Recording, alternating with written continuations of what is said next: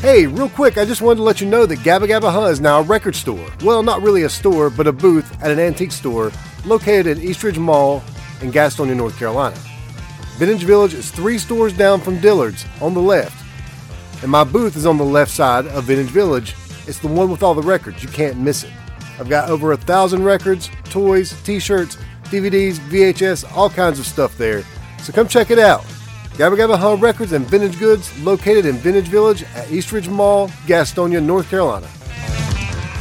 This episode of Gabba Gabba Huh is brought to you by Hobo Wolfman Records. Hobo Wolfman Records is the home to the Fill-Ins, who we talk about on this episode of the podcast, Home for the Day, and the Body Bags, as well as bands from other areas like the Poison Boys. In addition to being the record label this music can be found on, they also have a bunch of cool shit on their website. With Christmas coming up, maybe you'll find something there that you want to buy for someone you know.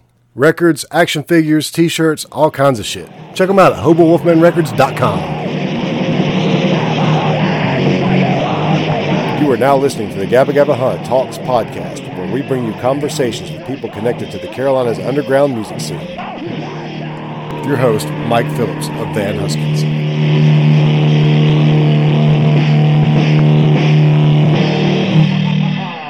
Hey. Is that all it was? Yeah, that's what it was. There we go. All right, try this now. There we go. Hey, man. There we go. Hey, man. Sorry about that. That's all right. All right, are we rolling? Yeah. It doesn't seem like there's too much of a lag. We'll kind of figure that out. But if there is, we start talking No, over. there's no lag on my end either. I was going to say, if we start talking over each other too much, we might have to stop and pause and everything. I don't know. I've had better luck with Skype, but sometimes I've had good luck with Zoom. Yeah, Zoom is weird when you're trying to like have a back and forth. I teach with Zoom sometimes. I got a new job teaching guitar lessons with students, and we'll do Zoom calls all the time. And I forget that it's hard to talk. You can't talk over people with it, but this is what we got. This is what we got. So I'm fine with it. All right. Every now and then it gets a little buggy. Hopefully that'll work itself out or whatever. I did one with John Bowman last week. You might have already listened to it, but I did this morning. Yeah. That was like the best conversation and best connection I ever had. And John usually has problems with his connection, so. How you been doing? I'm doing all right, man. I'm at home right now. I drove. I didn't fly home like a dummy. Yeah. So I just drove just straight across Tennessee to come say hi to the folks and do Thanksgiving. Yeah, my parents. I live here with my parents. I stay like in an apartment above the garage here at my parents' house. So I had Thanksgiving with them yesterday. Nice. We didn't spend a whole lot of time together. Of course, I kind of keep my distance from them anyway because I could always potentially be exposed at work. And lately it's been kind of dicey, so I've been extra careful. Oh, I bet. Yeah. Bowman was telling me about with War Boys members having issues with getting diagnosed with COVID in their offices, so they haven't been able to get together to practice or record or anything. And he's got a lot of recording equipment over at over his guitar player's place. Yeah. So that's been a real bummer. We haven't practiced in I guess about 3 weeks now, but I think we're going to do it tomorrow. I think we're going to wear we haven't. Yeah, you haven't in a while. No, we just that's not through any fault of like me, Mikey or Alex's. Our drummer's been one of like 3 staff members over at his office that stuck around after everybody got laid off or quit or something where he's working at. Yeah, we've kept doing it, but anytime like we've had a scare, Eric or me or any, we've called it off. If anybody's ever not felt good, we've called it off. The practice room we're in is kind of small, so I think tomorrow we're actually going to start wearing masks while we're in there, just as an added protection, since people seem to be coming up with it a lot more often here lately. Yeah, that's never the worst idea. I've done a couple of studio sessions where everybody's worn masks while we've been in small rooms anyway, tracking and things like that too. So I don't think it's the worst idea. I think that's probably going to be how it's going to be going forward with a lot of things, wearing masks. Yeah. I feel like we're going to be living in Japan, or it's going to be like living in Japan for the next couple of weeks. People just wear masks around like it's normal. Mm-hmm.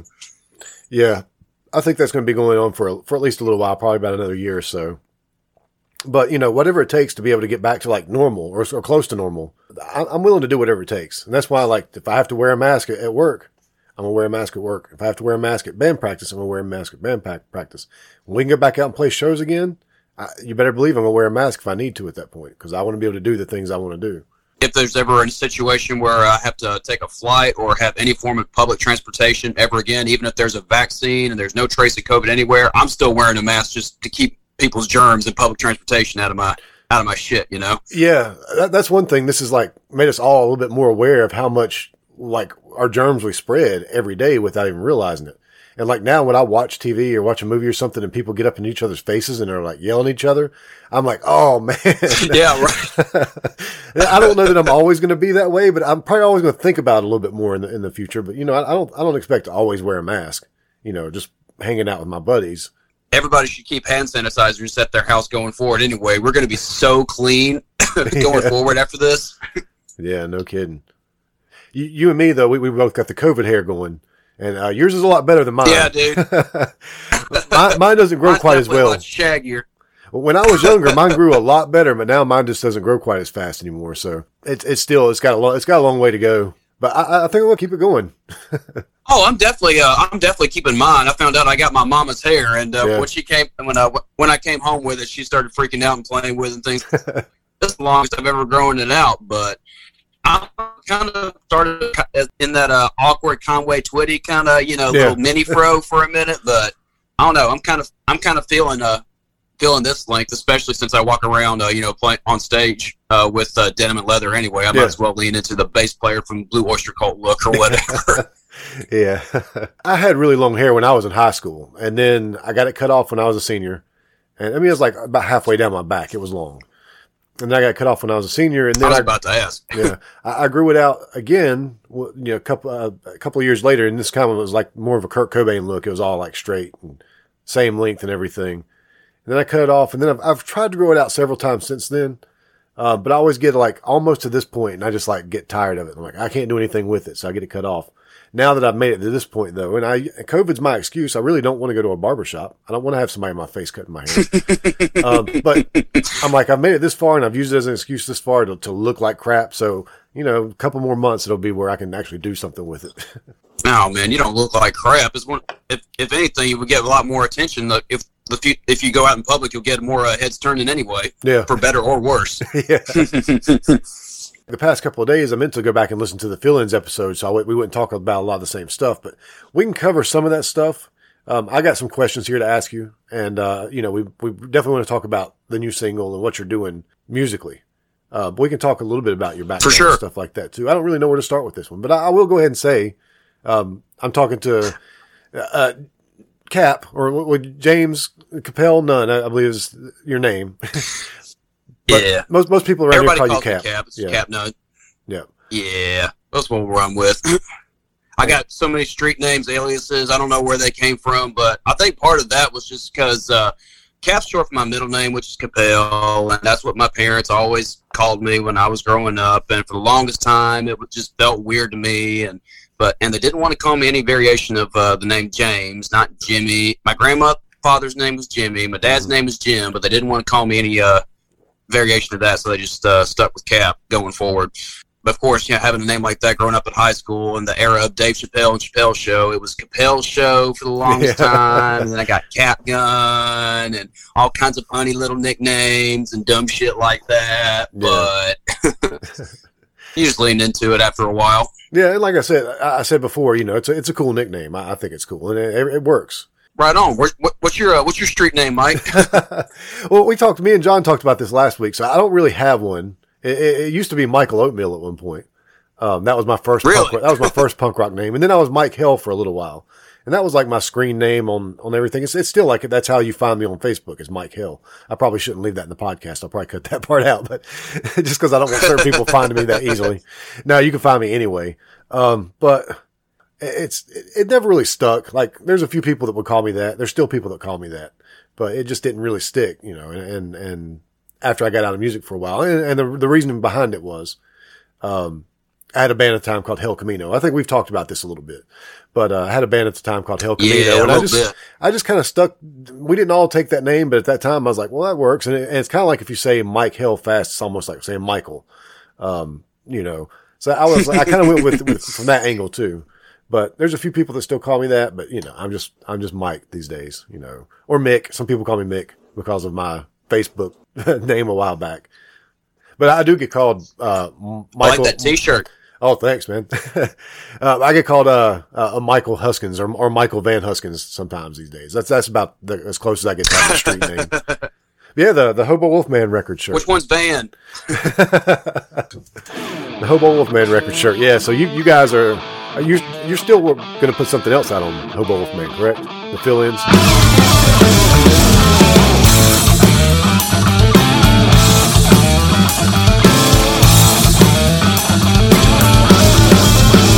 Well, she knows she's a knockout, breaking hearts every day. She gives me a wink and a smile, and I'll come out and play. She teases the boys now, every day at school. But they know they just can't have her, they're all played a fool. Just use your passion and I'll lose my mind. One look in her eyes, she's one of a kind. I'm telling you, man, it ain't no joke. When she's through with you, it ain't your heart that's broke. She bleeds for dry and begs for more. Fill-ins, and I'm having a Hobo Wolfman help pump the new single I'm releasing by the time this comes out. Okay, cool. Through all the media resources we've accumulated over the past year or so, too. And any online publication reviewers, Hobo Wolfman's going to help out with that when we're ready to pump out the single. Heck yeah. Yeah, that's cool. I like Danny. He's doing good things over there, and I hope to do some stuff with him in the future, too. So we've already talked about being on the... Much love to Danny, man. Talking about being on the next comp, for sure. Hell yeah. We've been talking about that a little bit. I'm not sure when he's going to put out the next comp, but it's going to be stacked for sure. Yeah. We were going to try to record a new song for it, but it's just hard to get into the studio right now. I feel you, man. This is kind of jumping ahead here, but the fill-ins are looking for a studio to, or actually there's a lot of things up in the air as far as studio time for the fill-ins. We've got a few tracks ready to record here. Studios are just booked up through January, or the folks that we want to record with have other things going on, whether it's COVID related or not, and it's just been a huge pain in the ass right now. Trying to get a studio locked down for it, but yeah, I know we talked to Brandon, and he's booked up through the end of the year, probably booked up further than that now, but we were supposed to try to get back to him about something in January, but Eric never really gave me an answer, so I got to get on to him about that. Right on. I haven't been by Brandon's place yet. I want to at some point. Yeah, he's real good to work with. I have a feeling you'll work with him sometime in the near future, especially if you keep doing studio work, which is what I guess maybe we could go ahead and start talking about that a little bit. Might as well. Honestly, I'm going to go ahead and say it right now. This episode might be a little bit kind of just all over the place because we have talked before, because you've told me your story before.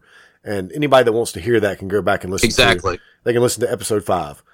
So we might talk a little bit more like friends this time rather than it being an interview. But we definitely, one of the reasons we're talking today is because you've got something new coming out. And also, it's not just something new, but you're also doing, or you've got yourself out there to do a lot of studio work.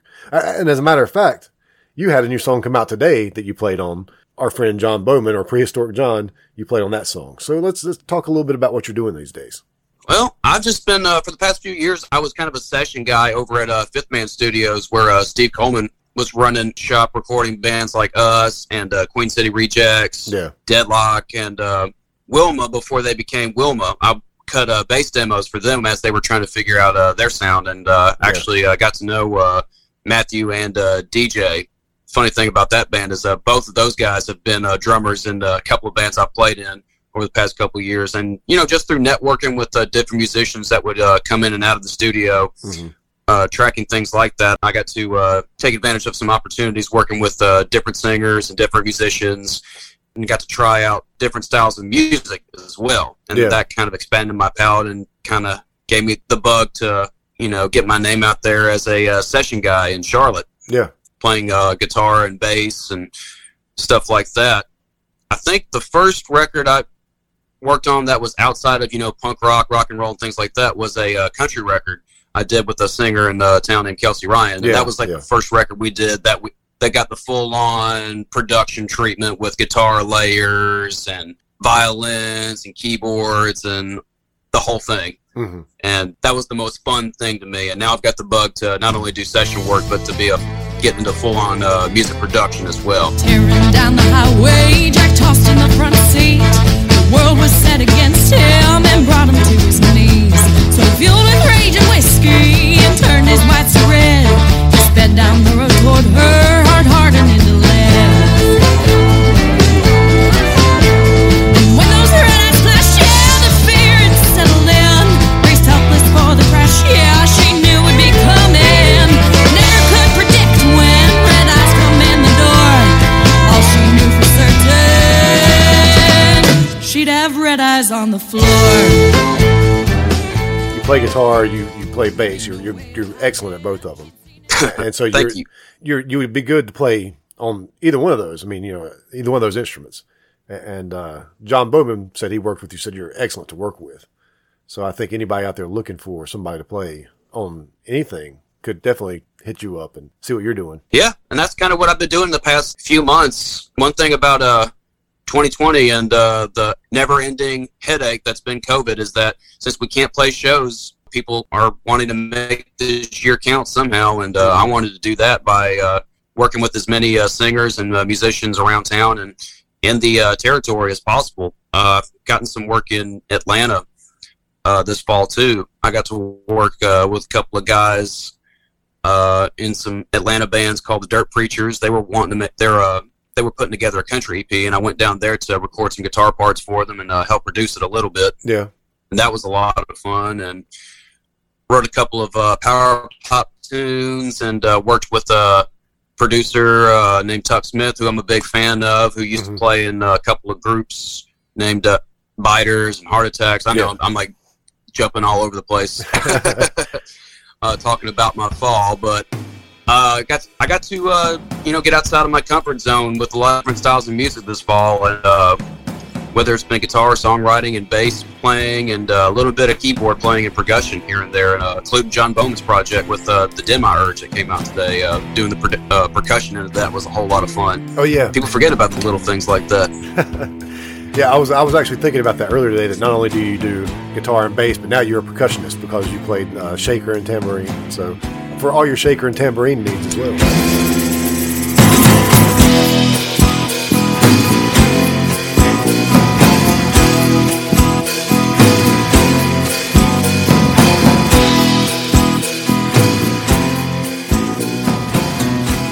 I always throw those little ideas like that against the wall for songs like that, especially if it feels like they call for it. Because I'll hear songs on the radio sometimes that sound like they're 90% done. Do you ever have that feeling? Yeah. Where it's like, it's just missing this one little thing, and if it just has this one little thing, then this song would be perfect, whether it's a tambourine or a shaker. Yeah. And then I think about songs that I hear on a regular basis that have those things, and wonder if you take them out, what would the dynamic would be without those things, whether it's like a popular radio song or that you've heard a zillion times or whatever. Yeah. Like taking the cowbell out of Don't Fear the Reaper. Oh, yeah, right? That's a great example. Now it's a whole different song. Oh, yeah. So have you worked with anybody else here in Charlotte besides Kelsey? And, you said you worked at some with Fifth Man Studios, but have you picked up anything here recently? Any studio gigs?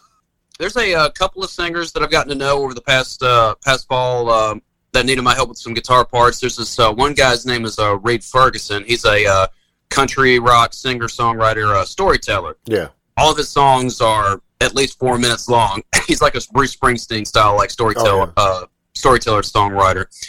He had me come down and record a couple of guitar parts for some songs that he's about to release, and he's got one more that he's recording right now that I'm gonna fill in parts for here before too long. And he's great. I've played a few sets with him, and he's a great singer. You should totally check out his stuff on Spotify as well.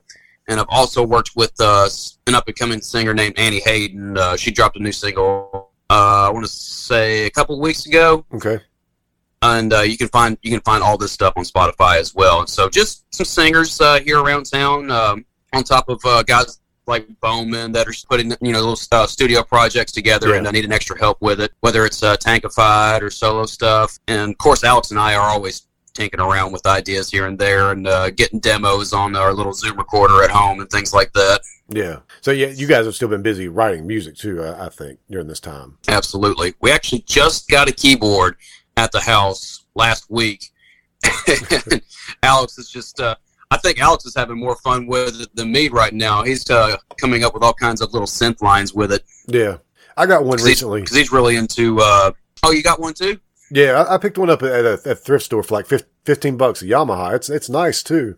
Oh, wow. So that's the next thing I want to do, but I just haven't had time to mess with it. That's just one of those things where if you spend 5 minutes with it, it'll turn into like 30 minutes, 45 minutes when you play around with the different tones. It has like one of those built-in drum kits on it too, right? Yeah. Well, it's got the drum. You can play it with the keys, but I've also got, I do have a MIDI controller as well. And I've played around with it a good bit, but I still haven't really gotten comfortable with it yet. Or, I've written a couple of little things that I think I might work with in the future. That's one of those we'll probably implement little parts with it over guitar riffs we write and things like that. I've been trying to talk Eric into doing some, like a key, putting some keys on a Van Husken song sometime. Like, just a Stooges type key, keyboard. Nothing like real fancy or anything. Just that one note, the ding, ding, ding, ding. Just some little like a ding, ding, ding, ding, ding, ding, ding, ding, ding, ding, ding. Exactly, yeah. That's always fun. So it may happen one of these days. We'll see. I want to do some solo stuff too. Like I've got some ideas I want to record. So I'll be working with that sometime in the near future. What kind of stuff, if you're writing for, if you're writing stuff that would be like Van Husken's reject songs, what do those sound? What would those sound like? Easy for me to say. I really don't know. The stuff that I would write that I wouldn't use for Van Huskens is just, I want to do some more like experimental stuff. And I want to do like a project where I do some of my old, like songs I wrote when I was a teenager and re-record them as well. But if I was trying to write a song that was like a Van Husken's reject song, I don't know. I'd probably try to do my worst Jack White impression, and then I don't know. Nice. Eric does come in with some Jack White sounding stuff sometimes, but it turns into something else by the time it's all said and done. Yeah, that's what makes a great band. Just a lot of fuzzy guitar tones. Yeah. On cheap piece of shit guitars and things like that. Yeah. No, I got the bug to start writing full pop songs in my downtime in between, since we can't play shows. I've been got the bug to write more songs like that with like hooks and melodies. I'm a sucker for melodies and harmonies and things like that too, so I tried to figure out the art of that too. Yeah. And that's kind of the reason why I chose to work with the guy I worked with on this single I'm releasing, because I know a lot of the stuff that he's worked on kind of has that same kind of vibe. Yeah. A lot of hooks, a lot of layers, a lot of guitar parts too. So the guitar nerd in me loved every minute of putting all that together too. Yeah, and I love that kind of stuff too. Like I'm a huge Cheap Trick fan. I love Badfinger. I love ELO. I like pop rock, but good stuff. Power exactly. Pop. Yeah, pop rock, power pop. I'm a sucker for all that. I listened to a lot of Elvis Costello this fall, and when I was putting on these two songs together. Yeah, I love him too. A lot of Elvis Costello, a lot of like pre-acid Beatles, garage rock, single era kind of things too. Yeah, I became a lot more of a Beatles fan in the past couple of years. I used to like, in that the argument of who you like better, the Rolling Stones or the Beatles, I was always a Stones guy. Same here. Past couple of years, I think that's flip-flopped. I'm more of a Beatles guy now. Same here, man. Like, when I was 18, 19 years old, I fell into the rabbit hole of keeping my guitars in open G tuning, the way Keith Richards did. And if you do that, you can figure out literally every Rolling Stone song ever. Yeah. If you figure out like the 2 or 3 phrasings that Keith Richards does, you're good. Yeah. The more I got into studio work and guitar layers and vocal layers and things like that too, that's when I really started to appreciate the genius and the brilliance of the Beatles. Oh yeah.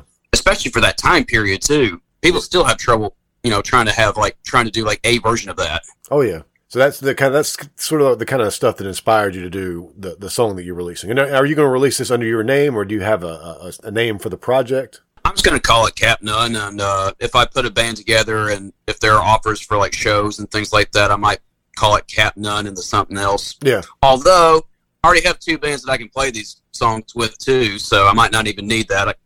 Alex and I have talked about playing one of these songs in the fill-ins, and also have Superjet if I feel like playing these songs with a different band or something like that too. So yeah, I have the fortunate problem. I'm having a couple of bands at my disposal to play songs I've written with, if it comes down to it.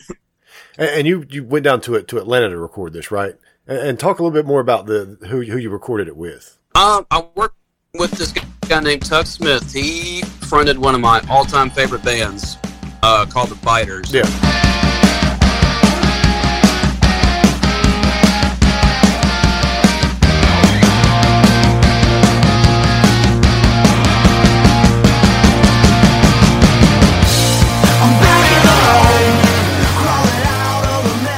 For those that don't know, they were kind of a classic rock sounding band from Atlanta that toured on a consistent basis for about 8 years until they got into some problems with their record label. But I won't speak for the guy on as far as how all that went down. But the Biters kind of sounded like a cross between T-Rex and Thin Lizzy and 70s Kiss, which, hello. Yeah.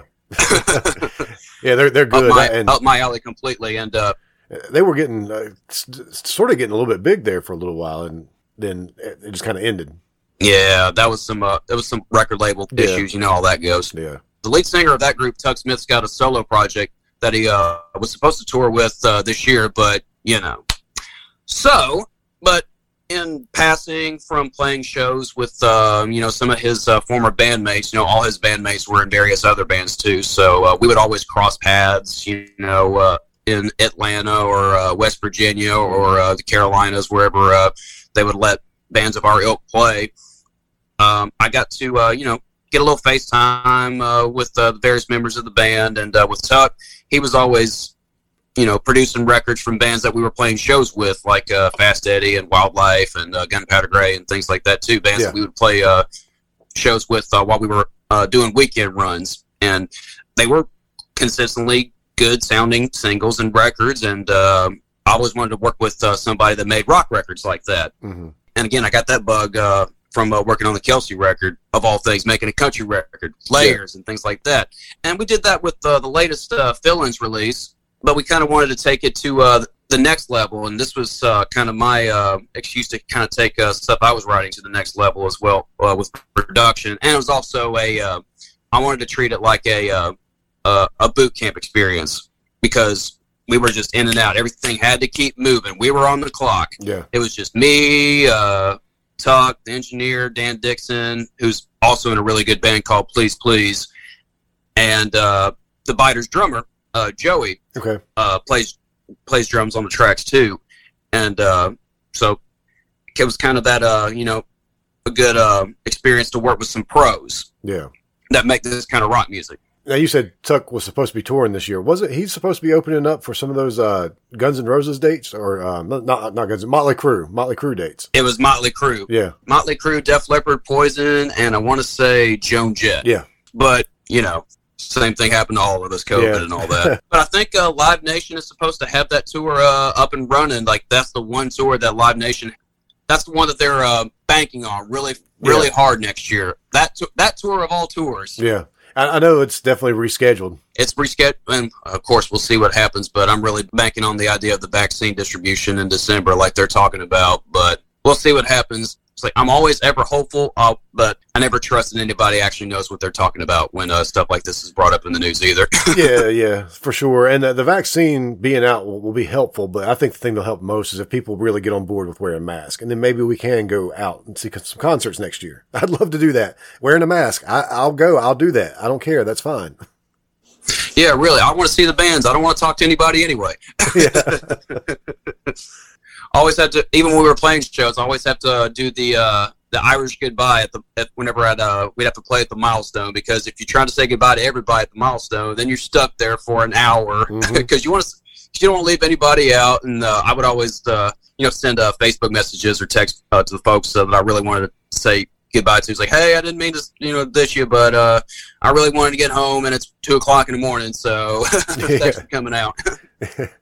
Me and Eric will even do that to each other. Like, I won't even tell Eric I'm leaving. I'll just go out the door and I'll get in the car, send him a text real quick. Hey man, I'm going.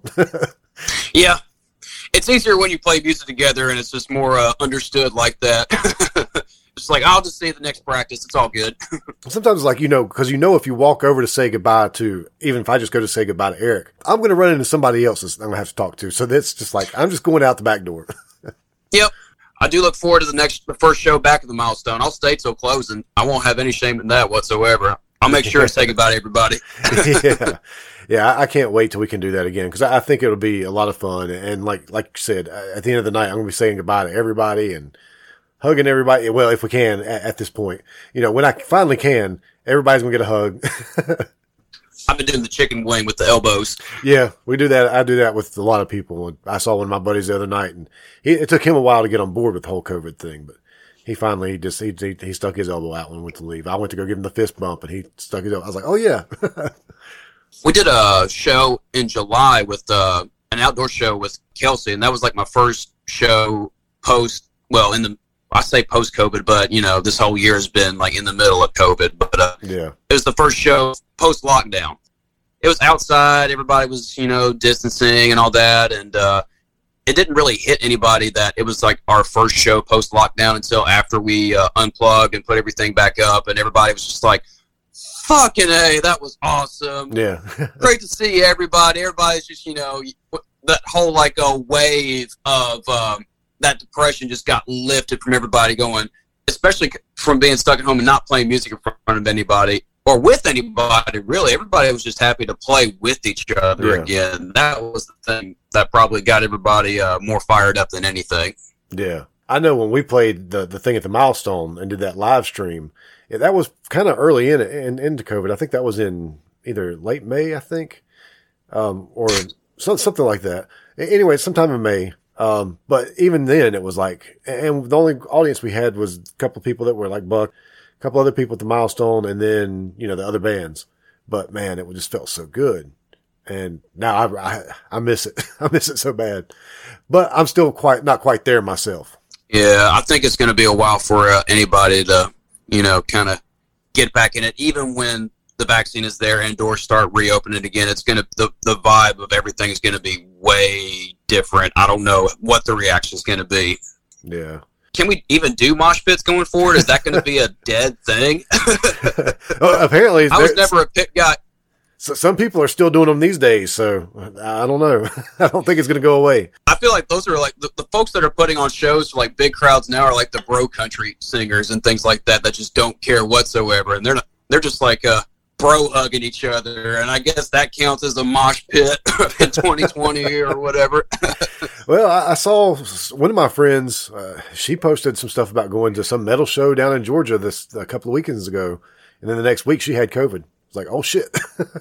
And you were just talking about being in mosh pits this weekend? Yeah. That's why I'm not there yet, because I just know it's right around the corner, and my luck would be that I go out, decide, hey, I'm going to go see a show, and that's where I'll get COVID from. And I'll be like, really, is that worth losing or not necessarily me. I mean, I could maybe die from it too, but I wouldn't want to pass it along to anybody else. No, and that's, they've already put out I guess that happens more in the Midwest more than anything with like metal shows and biker shows with like hard rock bands playing.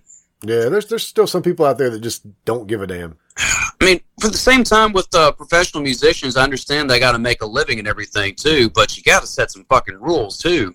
Like I've done a few outdoor shows with various singers in the last couple of months too, but nobody's done anything dumb or gone crazy or anything like that. Yeah.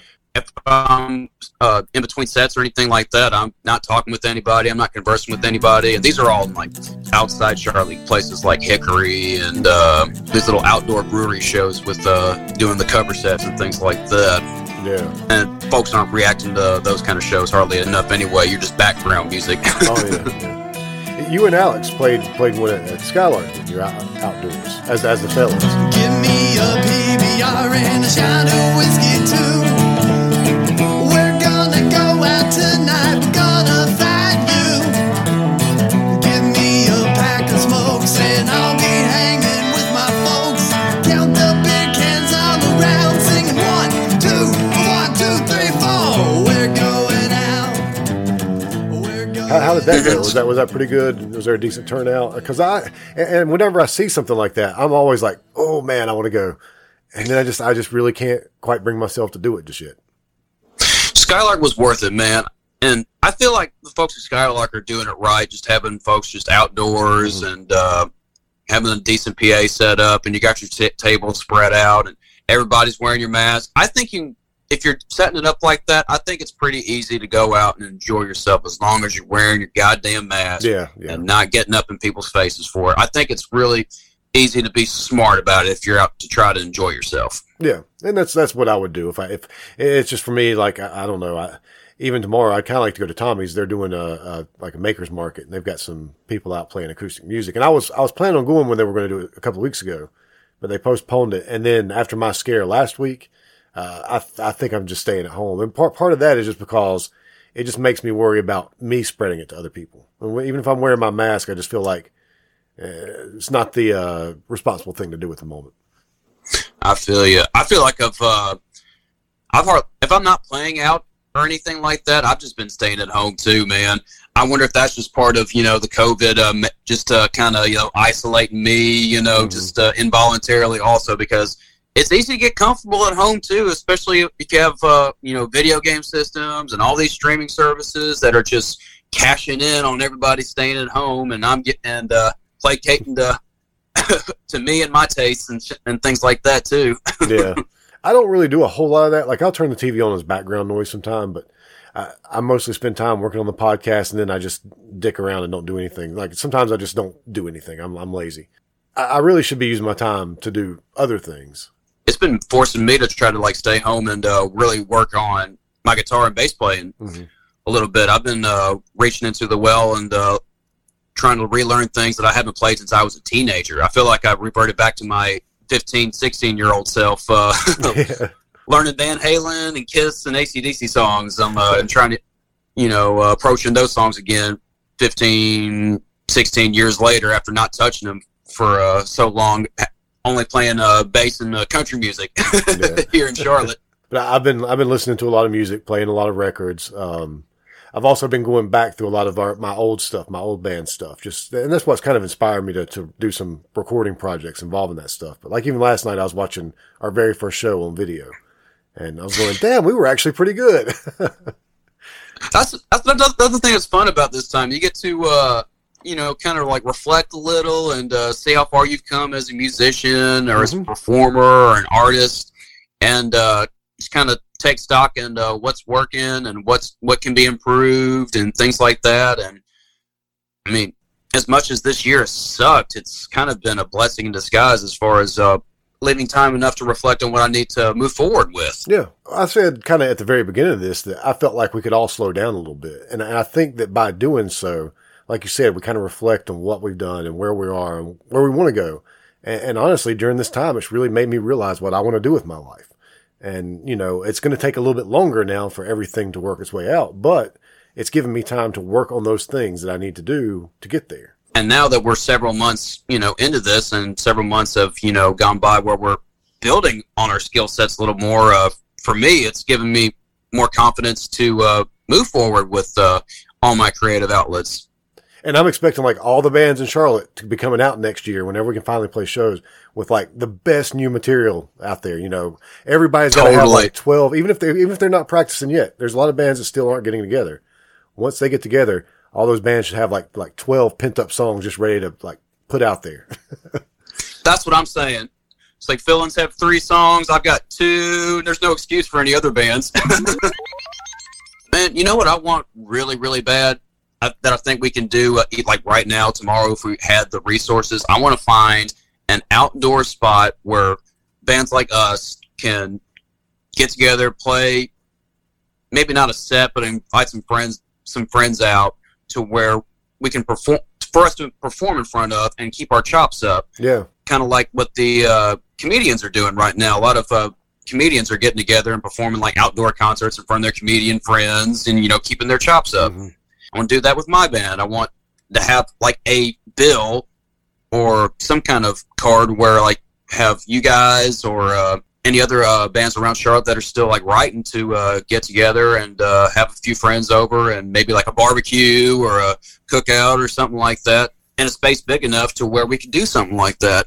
Yeah, I thought about that a while back. That's one thing I really wish is that I wish I lived out in the country without any neighbors around and with plenty of land where I could just clear off some land, build a little stage or a little platform or whatever, and have people over to play outdoor shows.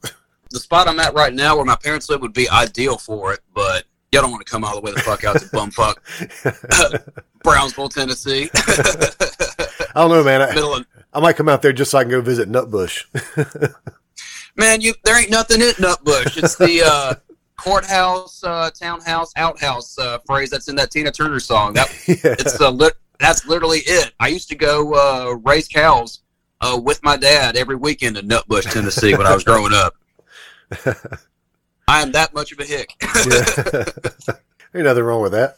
Nah, but everybody I know in Charlotte that plays music lives in the neighborhood. I know a guy that wants to do something in his neighborhood with like live music and stuff like that, but he's in a neighborhood. It ain't gonna fly. Yeah. So that's what I want to do. That's all I got to say about that. I really want to. Well, I mean, we put that out there, put that idea out there. There might be somebody out there that goes, "Hey, I've got the perfect spot for it." Yeah, seriously. Anybody that's listening, if you got some area out in the country for some loud ass rock and roll bands to play, get us out there. I want to get my chops up and perform again. And it's not like we're a bunch of kids. We're all pretty respectable people, so we're not going to trash your place. I know we're not a bunch of hooligans or anything. We've all got our I'll tell you what sucked, man. You know how Alex and I like to fucking like deck out with all our clothes and logos and shit like that. We got all kinds of like custom made stuff ready to do. These shows to put out the record and things like that. And now they're just sitting in the closet. Just kind of they look cool, but if you wear that just walking on the street, you just look like an asshole. So. Well, I noticed. I noticed lately. I guess Alex has been itching to wear his stuff a little bit, so he's posted a couple of pictures of him and his stuff. And I get that. You got this stuff that you can't just sit in the closet. I know it. So we're dudes in rock bands. We got to strut our stuff, So let's talk a little bit about the fill-ins, and we can get back. We'll talk. End up talking about the single again. Towards the end. Okay. You guys had a record that came out earlier this year, and worst timing ever for everybody, because we had an EP that we put out back in April as well. It happened right when COVID hit and you can't play shows to promote it or anything. Have you guys been able to sell some of those records though? I mean, have people been buying them? I mean, I'm sure not as many as you'd like to have sold, but no, not as many as we'd like to. But Hobo Wolfman, Danny has done a really good work as far as getting the word out for the record, and Hobo Wolfman's been selling a lot of copies, and this team that we've built has been really good for us right now. Granted, we've still got plenty to sell on the road when we're ready to start touring again. Yeah, and you will. Also, while we're on the subject, the records are at HoboWolfmanRecords.com or thefillins.com/store. We still got copies of them if you want to buy them. Yeah, it's a damn good record. I love it, and every record is unique because it's random colored vinyl. It's a really damn good record. But I kind of wondered about that. I mean, the good thing is like you said, you can still sell them when you go on the road. No, they will sell when you do start playing shows, because people will buy them. But it kind of sucks to have. I mean, like even our EP, we sold. It was on cassette, but it sold pretty well for it to be on cassette. And I know that once we play shows, we'll be able to sell the rest of them. I'll tell you what, man, I thought I poo-pooed the idea of cassettes for the longest time when it was kind of first becoming a thing, but there's some really cool cassette packages that are coming out. You guys have a really cool one, the body bags. Yeah. Endless Ravenous cassette package is really cool. Yeah, I had to get that one too. I'm starting to. I already had the CD, but I had to get the cassette too. I'm starting to. It's starting to grow on me a little bit. I was like, we have a cassette too for the No Love Lost EP that we put out last year, and I really like how that turned out too. So now I can tell people that I'm on vinyl, cassette, and CD. Oh hell yeah. And the cool thing is like cassette, you can sell it for $5. Everybody that comes to a show and wants to buy something, even if they can't listen to the cassette, you're gonna give them a download code so they can download it. But that's something easy for people to buy. $5, you can have a $5 CD and a $5 cassette. Probably more people are going to buy the cassette, just that aren't going to listen to it. just for the because it's kind of, what's the word I'm looking for? The novelty of the thing. It's kind of like the novelty. It's like a novelty item. Yeah. Yeah. But there's a market for it, man. And, there's this one band, called the Whiffs out of the, Southwest that have a little pink cassette. And they're kind of power poppy too, and that's another good example of some like fresh pop rock kind of stuff that's out there that folks should check out. Yeah, and they have like a solid pink, it's super like glam rocky power poppy, and I couldn't resist it. I had to get a copy. Yeah. I have the vinyl too. I know, like my nephew, he's I'm trying to remember how he's 15 now, but he's started collecting cassettes, and I've still got a bunch of cassettes from when I was younger, and I've finally got a really good cassette deck, and honestly, those cassettes sound really damn good. Those old hip hop releases sound really good on cassette, because I guess that was like the main market for them for the longest time. Within the late 80s, early 90s. Like Alex has a copy of Paul's Boutique from Beastie Boys. When he puts that on, it just fucking bumps. Yeah, those cassettes. I mean, at one point, cassettes really did sound good. The bad thing about cassettes is most people didn't have a good cassette player. Like you'd have a cheap stereo with a cheap cassette, or a cheap jam box or whatever. But if you had like a real good cassette deck, a Yamaha or a Nakamichi or a Sony or something like that, they really do. Especially the cassettes made in like the late 80s, early 90s. Those cassettes sounded really damn good. I need to start up on my collection again. We had the cassettes we had when I was growing up were my mom and dad's cassettes. It was like the Eagles and James Taylors and things like that, Neil Diamonds and things like that. Your mom and dad music, which I love now, but as a teenager you just kind of frown upon because I was into my devil music as a teenager, Well, when I was a kid, I got into music really big, and I bought cassettes all the time when I was a kid, like. At the flea market, and they didn't have to be, I bought bootleg cassettes at the flea market all the time. But then I got to do like the Columbia House Music Club where you get like 12 of them for a penny. And I'd do that. And man, I got so many cassettes when I was a kid. And then it was records when I got to be a teenager. I think I still got my CD booklet around here somewhere that was like this thick. Mm-hmm. It's like a giant bookended like a CD book. Actually, you know what? I think my phone is sitting on top of, I got a couple of books sitting right here, I'm talking to you that I placed my phone on top of, and right here is my CD booklet full of my old early 2000s releases that I probably won't talk about. That's because some of them I'm more ashamed of than others because of the times. Yeah, trust me, I know. Everybody my age had a Godsmack CD. Don't y'all be lying. I may or may not have had 3 of them because it was the times. Well, I know I liked a lot of crappy music when I was a kid, and a lot of it I still listen to. Well, that's not the crappy stuff. The crappy stuff kind of fell to the wayside, but yeah, we all listen to some bad stuff at one point or another. I've listened to some bad stuff as recently as I was looking through a box of CDs that I had last night, and I was like, why the hell do I have this? And then I remembered, I think my ex-wife told her sister that I liked it. I've got a damn Kid Rock CD. Dude, everybody had a Kid Rock CD at that time too. I was talking to a friend of mine the other day about bands we liked when we were teenagers. I liked Tool a lot when I was a teenager. I don't listen to Tool a whole lot now, and Tool's one of those. Godsmack's one of those. The Doors, I know they're an older band, but The Doors was one of those bands that I loved as a teenager that as I got older and kind of like got past the whole mystique of The Doors with the movie and all that, it was just like, yeah, The Doors are, they're pretty good, but they're not one of the greatest of all time. Like they were, always projected as. Yeah. You know what I mean? Yeah. Well, The Doors, that's one of those bands that I think everybody or a lot of guys that get into music really gravitate towards in high school and stuff. And I did too. I love The Doors. I love Jim Morrison. It was like one of my favorite bands ever. And then I kind of got to that point to where I was absolutely like a little bit older. I'm like, they're really not that great of a band. I don't like them that much. I fucking love The Doors again, man. It's weird that I think they're an excellent band. I think the people that give them shit don't give them enough credit for the good things that they did. They're hokey at times, but they were excellent musicians. And Jim Morrison, for what it's worth, I mean, he was a great poet, if a little pretentious. Oh yeah, exactly. Everybody.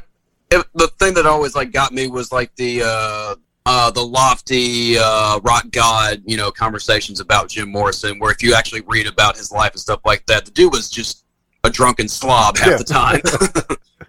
But made great music. I talk about it like I'm shitting on him, but they still made some great songs. And Robbie Krieger's still, he's one of the guys that kind of that I gravitated towards as a guitar player when I was starting off. Yeah.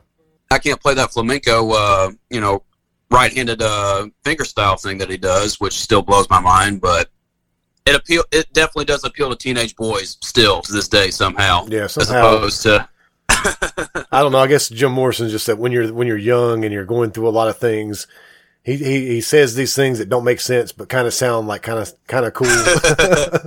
Oh, the Lizard King. Yeah. I want to be the Lizard King. The scream of the butterfly. I don't know what it means, but it sounds cool. Maybe I should try acid to find out what it means. But there's a lot of bands like that I think that people get into, and I think that some people still haven't come back around to those bands. But I don't know that you'll ever come back around to Godsmack, but you'll probably at some point come back around to the Doors and like go through a phase where you like listen to the Doors for like a month straight. One of the singers that I play with, he listens to a lot of Grateful Dead, and I used to hate the Grateful Dead. Me too. But now there's like 3 or 4 songs that I'll listen to that are like not their live 20-minute opus jams that are good songs like Casey Jones and shit like that. That's a good song. Yeah. I'm the same way. I used to hate them. That was like the band that I could not stand. And of course, being a punk rocker, you've got to hate the Grateful Dead. Exactly. But you know what? Hippies and all that shit. But you know what? The Grateful Dead were a pretty damn good band. Yeah, bet you can't. Yeah, it's one of those deals where it's like, bet you can't play guitar like that. Yeah. And they wrote some good songs. They also wrote some really terrible songs or something that I can't listen to.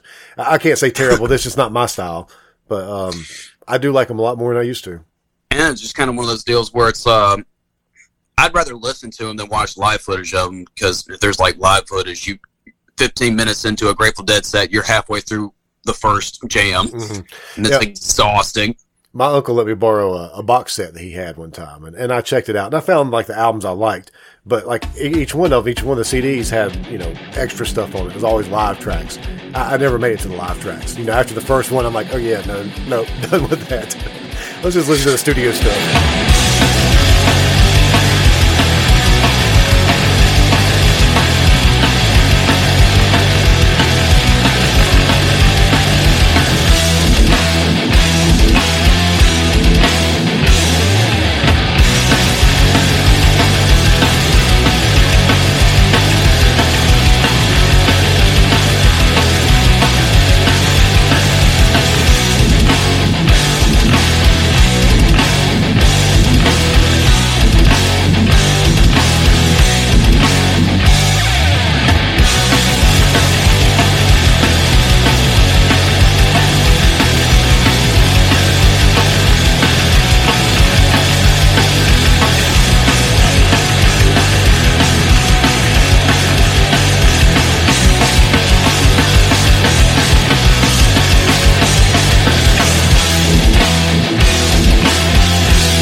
Did you ever have the friends that really got into Widespread Panic, or what were some of the other ones?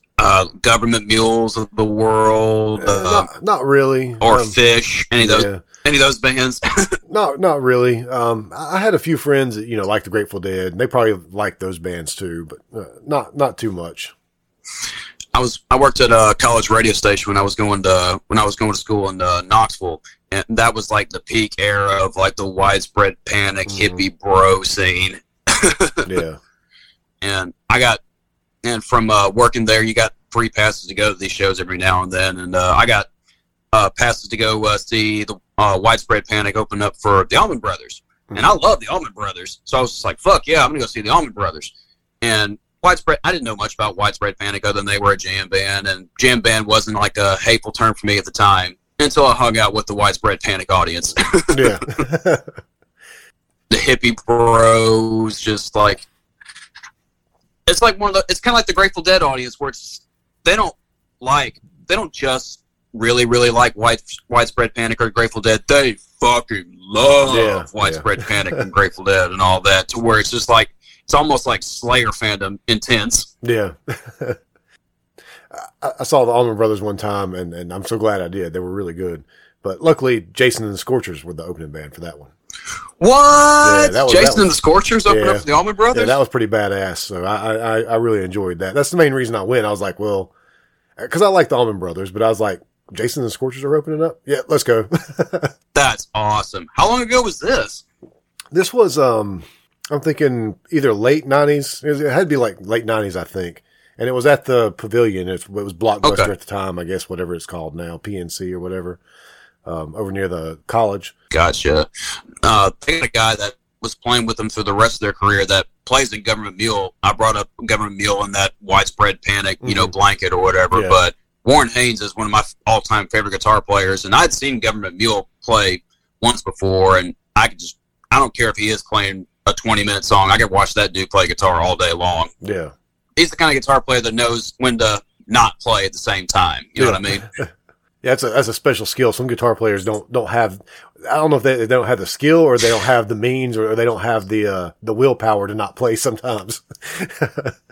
Cut to a buddy of mine taking me to go see Yngwie Malmsteen a few years later, and that's just all you see is just Shred Central, just. No, it's just the classical, feel and vibe and all that, and I get it, but I can't take, 45 minutes of nothing but that. It's cool for the first, 10 minutes, but it just exhausts me after a minute. Yeah, I tried to get into him as a teenager, and it just didn't quite grab me. But one of my buddies, his brother, loved Yngwie. He even had his personalized license plate said Yngwie. Wow. But he still, to this day, absolutely loves him. And I'm like, I can listen to about 5 minutes of him, and then I'm like, that's enough. I definitely had that phase where I was wanting to learn how to, shred like that. Mm-hmm. But my guys were Joe Satriani and Eddie Van Halen, and to an extent Steve Vai. But then I got one of those G3 DVDs that were huge in the early 2000s for like guitar nerds like me when I was a teenager. Mm-hmm. And it was just all instrumental electric guitar playing sets. And Joe Satriani was he was one of the guys that knew when not to play. It was very melodic, and you catch yourself singing his melodies and stuff like that. And that's the guy who I wanted to emulate. But then by the time you get through the second half of Steve Vai's set and the beginning of Yngwie Malmsteen's set, you're just done with the electric guitar. And I used to listen to those guys too. And when I was a teenager, I think I made the mistake. When I decided I wanted to learn how to play guitar, I started I loved Eddie Van Halen already, but I started digging into Joe Satriani and Steve Vai, and I was listening to these guys. And then when I actually got a guitar, it was like, I can't play like that. I'm never going to be a guitar player. And I put it away. So it actually kind of hindered me a little bit. And I can't really listen to Joe Satriani and Steve Vai these days. I can listen to Steve Vai play with, David Lee Roth, but I'm not going to listen to Steve Vai's solo album. People forget how fantastic the playing on those two albums are with Steve Vai and Billy Sheehan on bass. Oh, yeah. Holy shit. Now, that's a dude. I don't care if Billy Sheehan is the Yngwie Malmsteen of bass players. That never gets old for me, watching that dude shred on the bass. Yeah, he's a badass for sure. But that's kind of what got me into blues players. Also, I'll watch somebody like Steve Vai, play a million miles a minute, and then I'll watch somebody like B.B. King play 3 notes and sound way cooler than anything Yngwie Malmsteen did. And that was kind of one of those aha moments where I went, all right, so all I need 3 notes to a really good tone, and I'm good. And that's how I got down the blues rabbit hole with B.B. King and a lot of blues rockers from the 70s like ZZ Top and things like that. Yeah. Well, I think at a certain point you start to realize that, and you probably know people like this, that you can have all the talent in the world.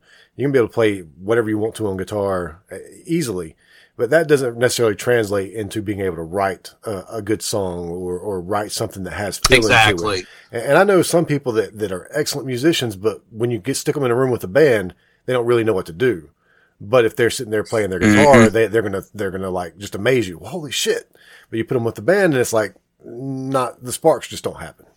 So I think you learn that that's what things like punk rock teach you, is that you don't have to play a million notes to be a great musician. You just got to know how to write a song.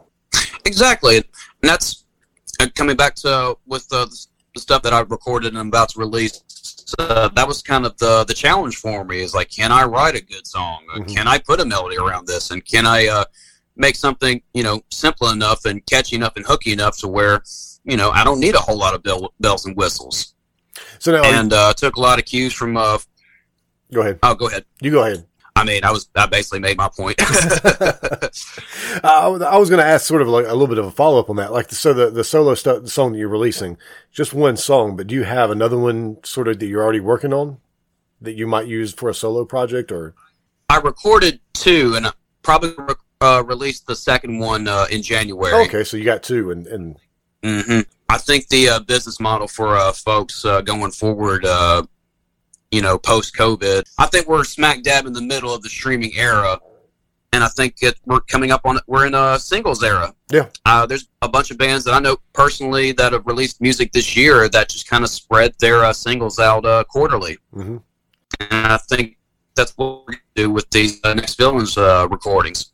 We'll still make physical copies and things like that, but yeah, and that's what I've talked about with Eric and Ben. We've got, like I said, we've got 5 new songs that I want to go record, and we might just record 2 at a time because it'd be easier for us to release them 1 at a time if we do it that way instead of recording all 5 of them and then have to hold on to 4 of them for however long.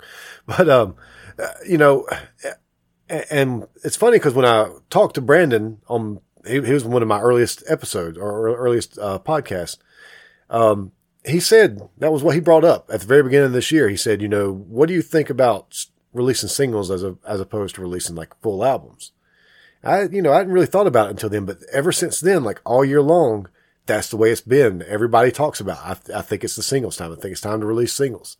And I see bands getting good response from that because they don't release it all at once. And then everybody's like, oh, cool, listen to this. And it's like a week later, everything's died down. Now they release one exactly. and then a week later or 2 weeks later, they release the next song. I think it's a good strategy, but like you said, if we do it, we still want to release it as a physical release at some point as well. The physical is what you sell at your shows. Yeah. More or less. For the band like say the Fill-Ins, we're going to sell way more copies of going out and playing shows mm-hmm. and putting on a show, and then it's the souvenir. Yeah.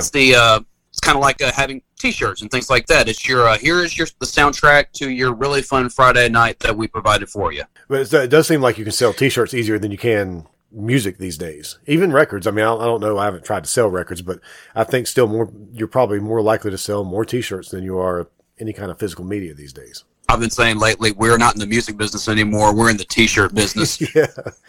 And it's unfortunate because I'm a collector and we talked about cassettes. I've got a huge CD collection. I've got an even bigger record collection. So I'm a collector and I'm going to buy a CD or a record from a band when I see them or a cassette. I wish more people would, but everybody's just like, well, I can listen to it on Spotify. Why do I need to buy it? And that's the thing. I'm always hoping to put out physicals on a piece of vinyl because I'm just a music nerd like that. That's what I collect. I'm happy that I was able to put something on vinyl and have a really cool package with it. Sure, it cost me a lot of money that I'm not going to make back, but it was totally worth it. Yeah. We get that test pressing, you put it on, you put a needle that's playing something you recorded, you go, you know what? Totally worth it. I ain't mad about it. Yeah. I do eventually want to release like a full-length record, even if it's like, maybe we could release the thing that we did with John Bowman. Maybe one day we could put it on vinyl.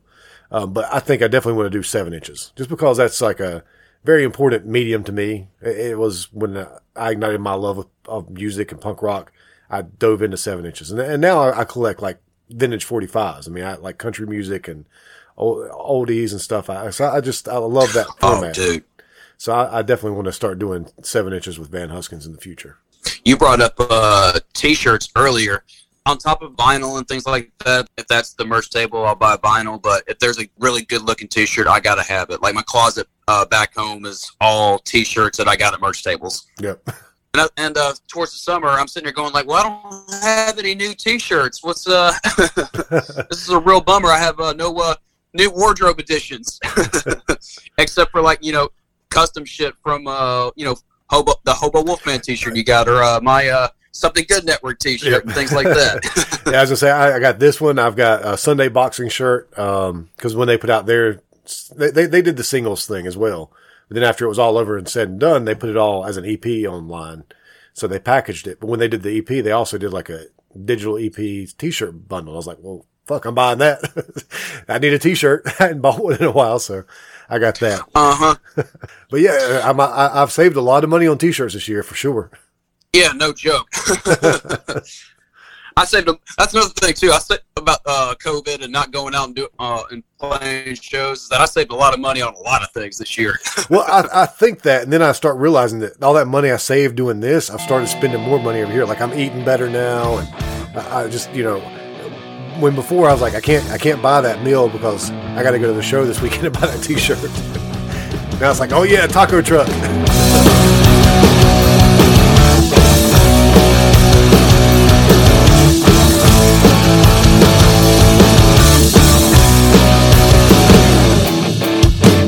Rock and roll's a dirty job and we're working 9 to 5. When the lights go out and the voice is loud, we all come alive. You wanna know what it's all about, you wanna scream but you cannot shout. While I'm young and I'm living free, hold on tight if you're coming with me. You gotta hit 'em, pound by pound like the best, no regrets. Don't hold me back, don't hold me back. We could talk about the podcast a little bit because you and Alex do a podcast. Well, you do several podcasts. We do so many podcasts. And so many that my favorite one, Something Good For You, hadn't come out in a few weeks.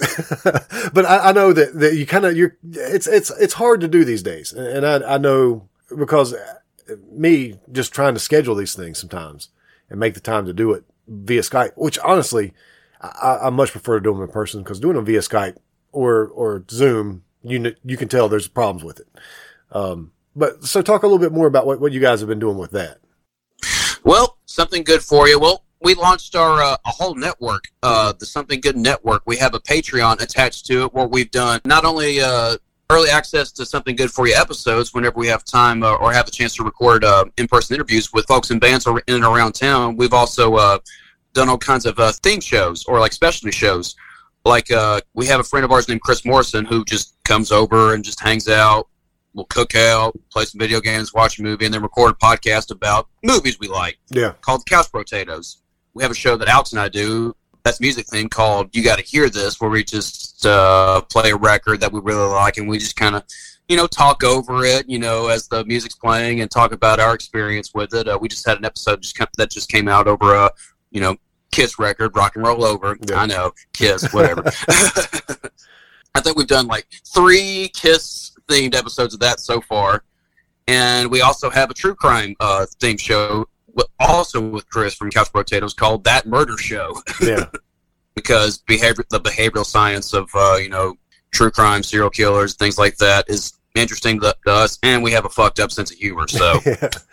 And that's also, it's real popular right now too. So that's always a good kind of thing to maybe hit your wagon too and go, well, let's see how this goes. My mom bought me a copy of Helter Skelter and sent it to me for my birthday. Oh, wow.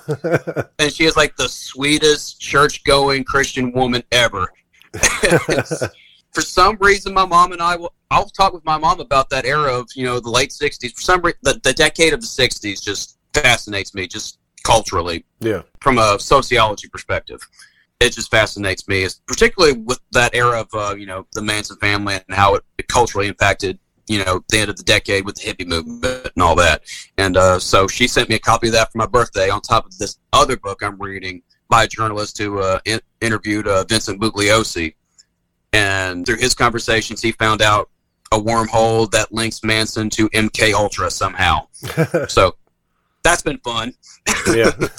I'm not rotting my brain or anything reading that mess by any means. But just stuff like that, where like Chris that comes over and does like Couch Potatoes and all that, we'll get into conspiracy talks and stuff like that because they can be kooky and fun. Yeah. I want to do a podcast with them where we talk about that kind of thing. I think that would be a whole lot of fun and just have our, dumb, chuckle-headed takes on them. I thought about doing like a different podcast, but man, I just don't have enough time to. It's hard to find time to do this one some weeks. I feel you. I had to make time for a lot of these things. Like I wound up leaving my place of work a few months ago, like right around September. I quit my job to kind of focus on the studio thing, and now I'm teaching guitar lessons to kids in Charlotte. Yeah, wound up getting a job through that, so keeping my fundamental chops up, and now having to relearn all the little basics of theory and things like that. That's been a fun little challenge. Yeah, and I actually had that written down that you weren't working right now. You didn't have a traditional job anymore. You'd quit your job to kind of pursue career in music. So you're doing I guess the lessons help supplement everything else. They're doing that. Pretty much that, and still getting. Well, it's probably going to be real slow in December, especially with COVID cases spiking the way they are, even for outdoor shows and things like that. I'm the king of part-time work right now, and there's another outlet that I'm taking advantage of to help have supplemental income when all those things are kind of figuring themselves out as the industry figures out how to not be up in the air so much as we try to figure out as I'm like all over the place right now. I've had a couple of beers in me. Yeah. But no, I've been doing a lot of freelance work. I'm the king of freelance work right now. Yeah. See, and that's what this year's taught me is that I kind of want to have a career in music somehow, one way or another. I've got a daughter and I've got too much debt to quit my job, but I want to take if I can't do it playing music, maybe I can do something in radio, or maybe I can do something with the podcast to take it kind of to the next level, or find a job in that field. But somehow or another, I want to work in the industry, and I just decided I've got to be able to do it. Right? It's everybody says you can do anything you want to do. So I've got to be able to do that. That's kind of where I'm at too, man. And man, I'll tell you, my first love was radio. I can't remember if we talked about that on the first episode we did. Yeah, we did talk about it a little bit because I did some radio as well when I was younger. I don't know. We talked about it a little bit, but I don't know how much. Like I said, I wish I'd have went back and listened to that episode so I could have brushed up on exactly what we did talk about. But yeah, you did college radio for a while. Yeah. All I know is I missed having 2 hours to play I wanted to play. That's the thing I miss about it the most. We do a something good for you episode. You only get to play like one song at the end of every episode, and that's why Alex kind of gave me made the you got to hear this, quote unquote my show, because I do the intros and outros for that. But that's it's the music show. That's my bread and butter. That's sharing music with folks over a radio platform for rock music doesn't get heard by a lot of folks. Whether it's a deep cut classic rock record or a new record from a rock and roll band that I think is cool, that I think people should hear. I love having a platform that does that. Yeah. Well, that's why I was doing, and I'm going to do some more radio episodes of the podcast in the future. As a matter of fact, this honestly will probably be my last one that I'm going to do for the year, the interview episode. Just today, I decided, why don't I take December off? I can throw some radio episodes out there, and I can kind of start planning my next episodes. I can start, lining up some interviews and everything, and kind of give myself a little bit of a break for December. But I just, and that's one thing when I was doing the live things on Saturday nights on Facebook. I love that, except for the fact that Facebook made it a pain in the ass to do it. But I'm a huge fan of radio, and that's what I wanted to do when I was in high school. I did the thing where I went to, I wasn't in college doing it. I was going to college for radio, but at a college in Spindale, we did a volunteer thing where we were on overnight. And I had so much fun doing that because we could play whatever we wanted to. It was basically the freedom to do what we wanted to do. And I was sitting in class learning that I wasn't going to be able to do that. I was like, well, screw this. I'm not doing this, and gave it up. And now I'm like, man, I kind of wish I was in radio. So I might work towards that. Man, the fun radio was the free radio where you could play whatever you want, and now it's all driven by ad sales. And if you want to be a career radio guy, and that just bummed me out with my professional radio experience, especially because there's no radio market for like music we're seriously into, underground music.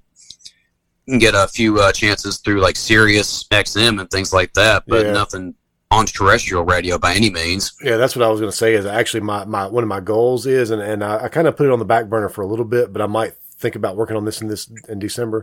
Is I want to try to figure out how I can audition for Little Steven's Underground and have a radio show on there. So I mean, it might not pay, but it would be cool to do. Man, we're in rock and roll. We ain't gonna get paid for nothing. It's just gonna be fun. But I mean, they've got like everybody that hosts on there. A lot of those people play in bands and stuff. So like the singer for the Dolly Rots, she's got a show on there. Why can't the bass player for Van Huskins have a show on Little Steven's Underground? Hell yeah! Wow, Dolly Rots. I got into them actually this year. That's another thing about 2020 is like I got to check out some bands that I've been like meaning to check out for years and years, and have been like putting off because I didn't have time to really dive into them. But now I've gotten into so much new music and so much music that I missed, and have been learning a lot from that. And the Dolly Rots are great. That's another example of a good, I guess a little bit more pop punk than anything, but a band full of hooks. Yep. And I'm a sucker for that kind of thing, as you heard on the shit that I'm releasing, Automatic Love. Check it out on Spotify. Are you going to release it on Bandcamp or anything, or you just put it on Spotify? It's going to come out on Spotify, Apple Music, YouTube. I went through CD Baby for the basic distribution, so you'll get it on the all the major platforms. So you're just looking to lose money on this and not trying to make anything off of it. Shit, I already lost money. Already lost money on it with the studio time, brother. Well, I'll laugh, and then I'm thinking, but even if you put it on Bandcamp, you might make $5 off of it. That's not paying for your studio time. Oh my Lord! There's this really messed up meme that I saw the other day where it's like Homer Simpson sitting in the classroom with the kids, and they all turn around and they all say, "Bart, say it, Bart."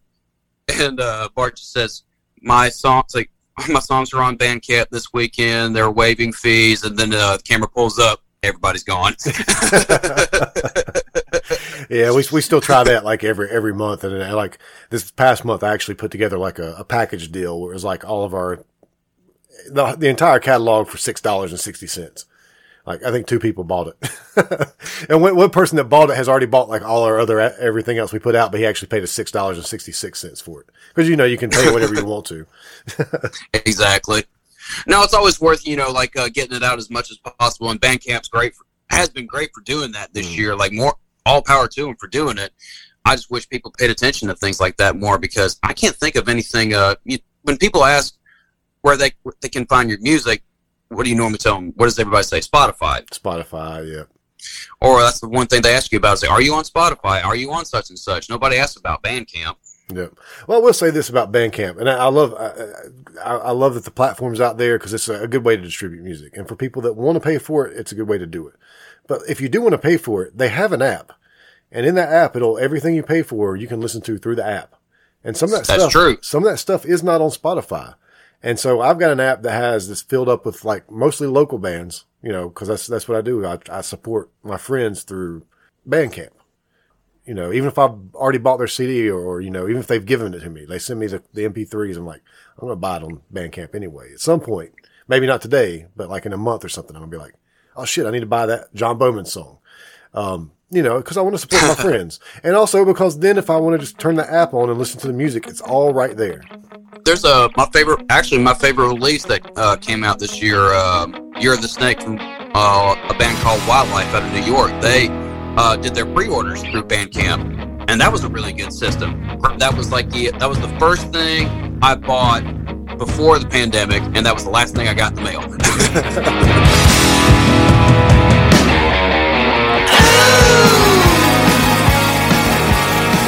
But I like the pre-order system they had. I really like the way that system worked. And again, it wound up being my favorite release of the year. Yeah, and it's weird having to talk. Oh, go ahead. No, you go ahead. You go ahead. I know it. I keep forgetting about the Zoom back and forth stuff. It feels weird having these conversations about all of our favorite releases of the year, and we didn't get to go see any of these bands, or they didn't get to go out and tour or anything like that. But there's been a lot of great music that came out this year. Mm-hmm. Wildlife was one. This is a weird example of something weird that came out this year that I really liked. Green Day came out with a new release under a new identity called The Network. Oh, yeah. And released four new wave sounding songs. Yeah. They put out an album in 2004 that flew under the radar, and I didn't know it existed until they started pumping out this new stuff this year. Yeah. That camp was really busy this year. Billy Joe Armstrong had he did a bunch of singles, solo songs that came out this year. Yeah, those cover songs, singles of good shit. Like I enjoyed the hell out of those. He did.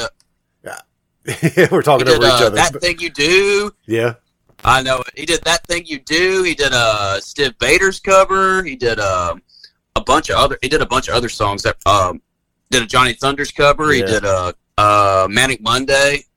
I enjoyed the hell out of those.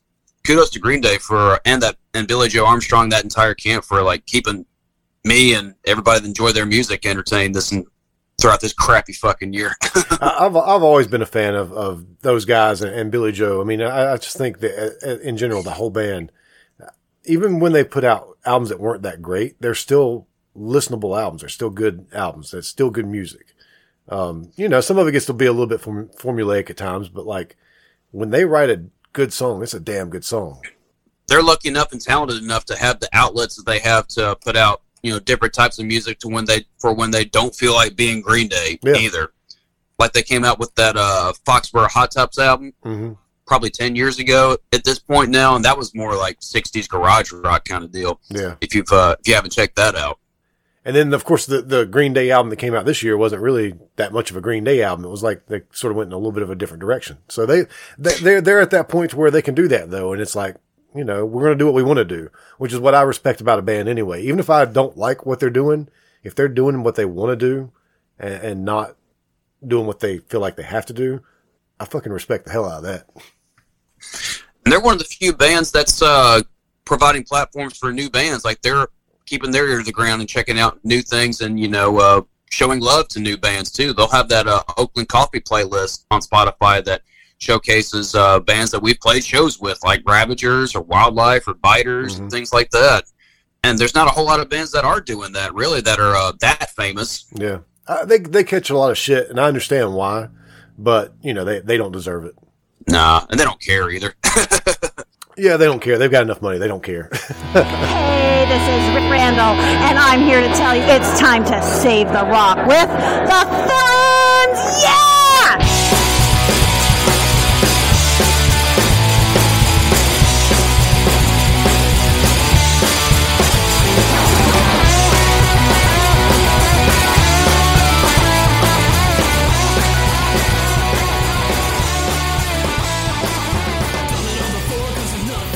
I'm trying to think if we need to talk about anything more about the podcast. I think we kind of covered that. When is there going to be another episode of Something Good For You soon, or have you guys like have one planned out? I want to. We haven't talked about a Christmas episode yet, but I'm sure we'll do one. Yeah. And like you were saying earlier about, you know, doing the podcast with in person, that's kind of the vibe of Something Good For You. Like we've done remote episodes with other guys in bands from as far away as Chicago or Baltimore and things like that. Guys that we've done shows with. I think the whole vibe of the show really is to get in the room and get in the mic and, you know, just bullshit for an hour. And it's kind of like what you were talking about, like say this conversation or like all these remote conversations, like all the little interference with you know, talking over each other kind of limits the conversation some. Even though I'm having a ball right now. Yeah, it's just a different dynamic. And that's how I look at it. I always have a good time when I do these, and they're easier to edit because I can work with each, you know, your volume and mine like totally separately. If I need to cut me out, there's not going to be a bleed over into your microphone, so they're easier to edit for me, but. It's just not as much fun as like being in the same room, and the flow is not as natural. And again, like the talking over each other, that always kind of it always makes it a little bit more difficult. So I get that. I totally get that. And I'm the same way. I wanted to start trying to do them in person again. And I did a few of them in person, but I think I'm at the point now to where like, that's another reason why I'm thinking about just taking December off, because it's always more of an awkward conversation when we do it via Skype or whatever. And I'm looking forward to being able to do them in person again. And I'm not saying I won't do any more, cause I know I'm going to do some more over the internet, but, you know, just, I think this winter, I mean, December is a busy month for everybody anyway, even though everybody probably should be a little less busy this year than normal. So that's another good reason, just kind of take the month off. Yeah. I think everybody is kind of in that mind frame of, getting ready for next year. Like we want to, where everybody's like, all right, let's just get December over with. Let's gear up for 2021. Let's get all our ducks in a row and to see if we can get anything booked, and just keep watching for updates on any vaccine news or anything like that. And, you know, I was supposed to have a couple of outdoor shows with one of the singers I play with, and they're just calling it quits for the year. Yeah. And I don't blame them. I'm not mad at them for it, especially with cases going up the way they are.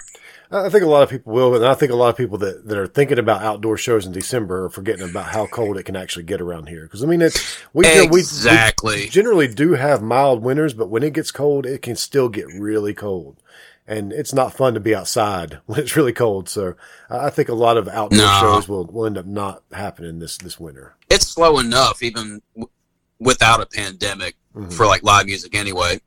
Yeah, that's why one thing I was going to say earlier was, because we talked about how there's been a lot of great releases this year, but we haven't been able to see these bands.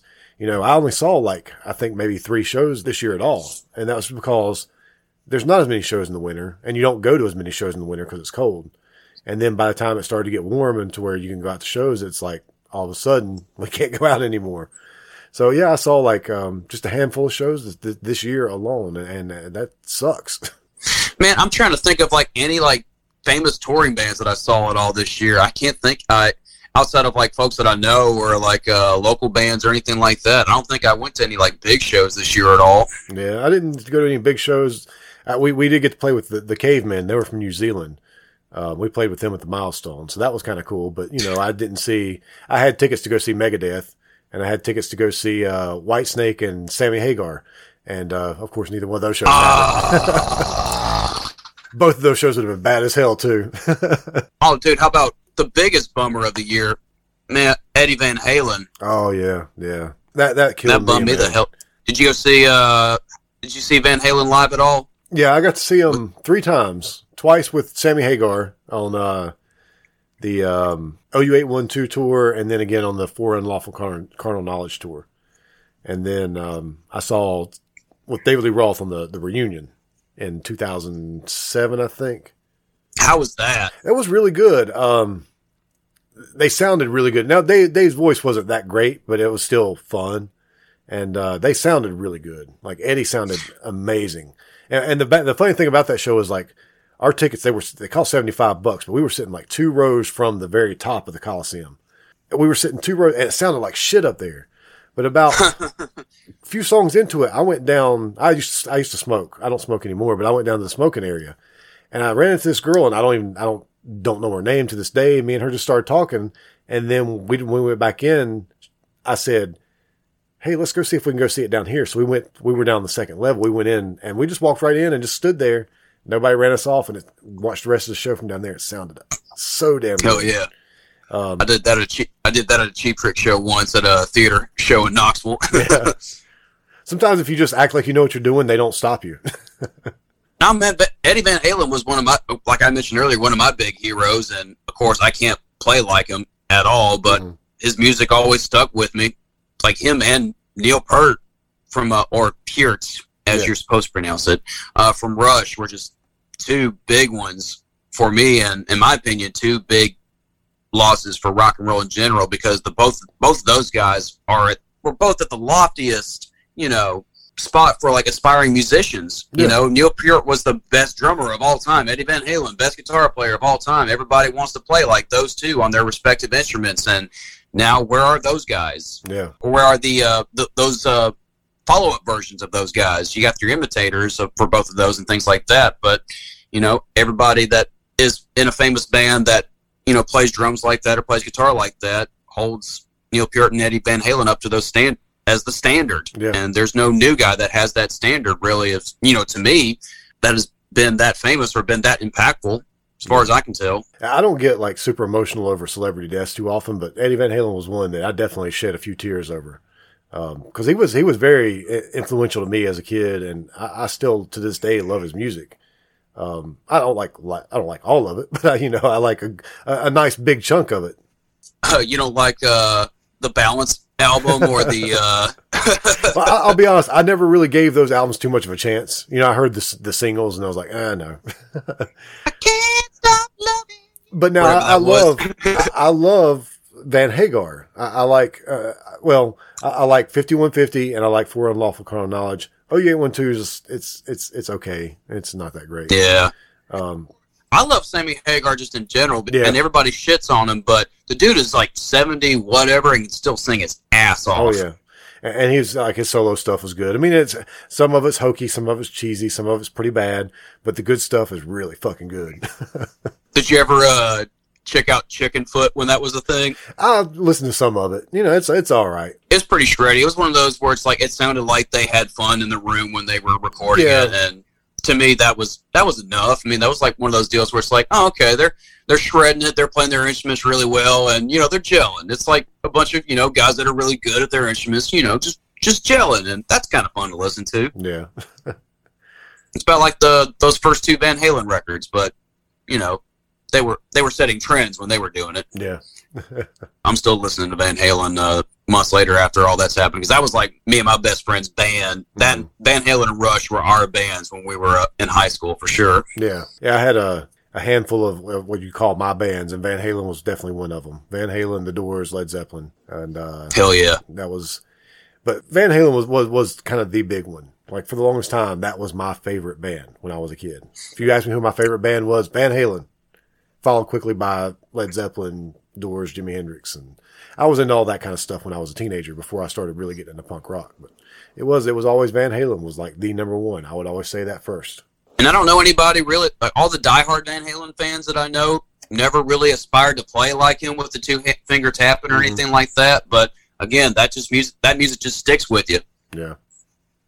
There's just a vibe to it, and of course you can everybody blames them for the metal era and all that, but I don't know, there's just a rawness those first 2 records that just, I don't know, it doesn't sound like hair metal to me. Yeah. You talked about how everybody loves Van Halen but doesn't really try to play like him. All the guys that can play like Van Halen, they just ended up playing in cover bands. That's all they can do. Yep. There's those guys, the guys I was talking about earlier that can play anything you want them to play, but put them in a room with the band and they really can't play unless they're playing somebody else's songs. Then they can play it.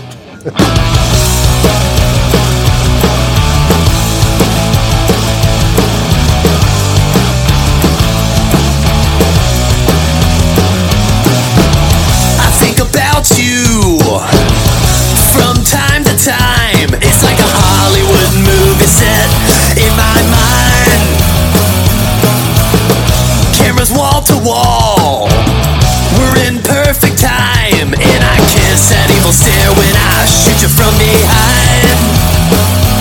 You're in black and leather, chopping out another line, and the wildlife on the stereo helps with the crime. Yeah, that's why I think about you from time to time. I'm looking over in an elevator, girl, you're sucking on that.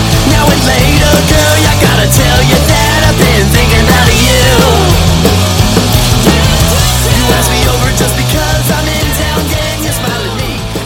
By the way, how do you feel about that new AC/DC record if you haven't checked it out yet? I haven't listened to the whole thing. I listened to the first single. I saw that it came out the other day, but I just haven't had to really put it on. Sounds like old days. Yeah, I was gonna say, I listened to the single and it was like exactly what I expected. I do plan on probably buying that one. That's probably when I'll grab on vinyl. It's solid. I mean, sounds like old AC/DC, and there's nothing wrong with that. That's the good thing about AC/DC is if they put out a record, you know it's going to be good because you know it's going to sound like AC/DC. Mm-hmm. It's like them and Motorhead, and not too many bands kind of have that, that formula that works every time. And some people will say that, that makes them a shitty band because they just write the same album over and over again. But that's not true. They don't. It's just always variations on their sound. They don't really deviate from their sound. And there's nothing wrong with that because you can put out 12 albums of sounding like the same band and each one of those albums be a damn good album. And I feel like that's kind of where we are right now with the fill-ins. Like we've kind of found our sound and we're trying to expand and improve on it. Like we have our vibe, but what can we do to add to it? Like we're all record-making nerds and things like that, but I like that we have a core sound that we can, build upon, like an AC/DC or a Motorhead, but it's just our thing. It sounds like the fill-ins. I don't know that we have that thing for us, although I think every one of our songs sounds like a Van Husken song. I don't think we have a real sound. And we talk about this a lot, how we feel like we can play whatever we want to play. And Ben will say that when I'll say something about, no, that's not going to work for Van Huskens. And I'll be like, no, we've got to have a certain sound. We can't play just anything. Like we can do reggae, but we can't do a reggae song. We've got to do it within the confines of a Van Huskens song. So we've got a sound, I guess, but I just can't quite put my finger on it. I still feel like we've got a little bit of room to play around with what we want to do.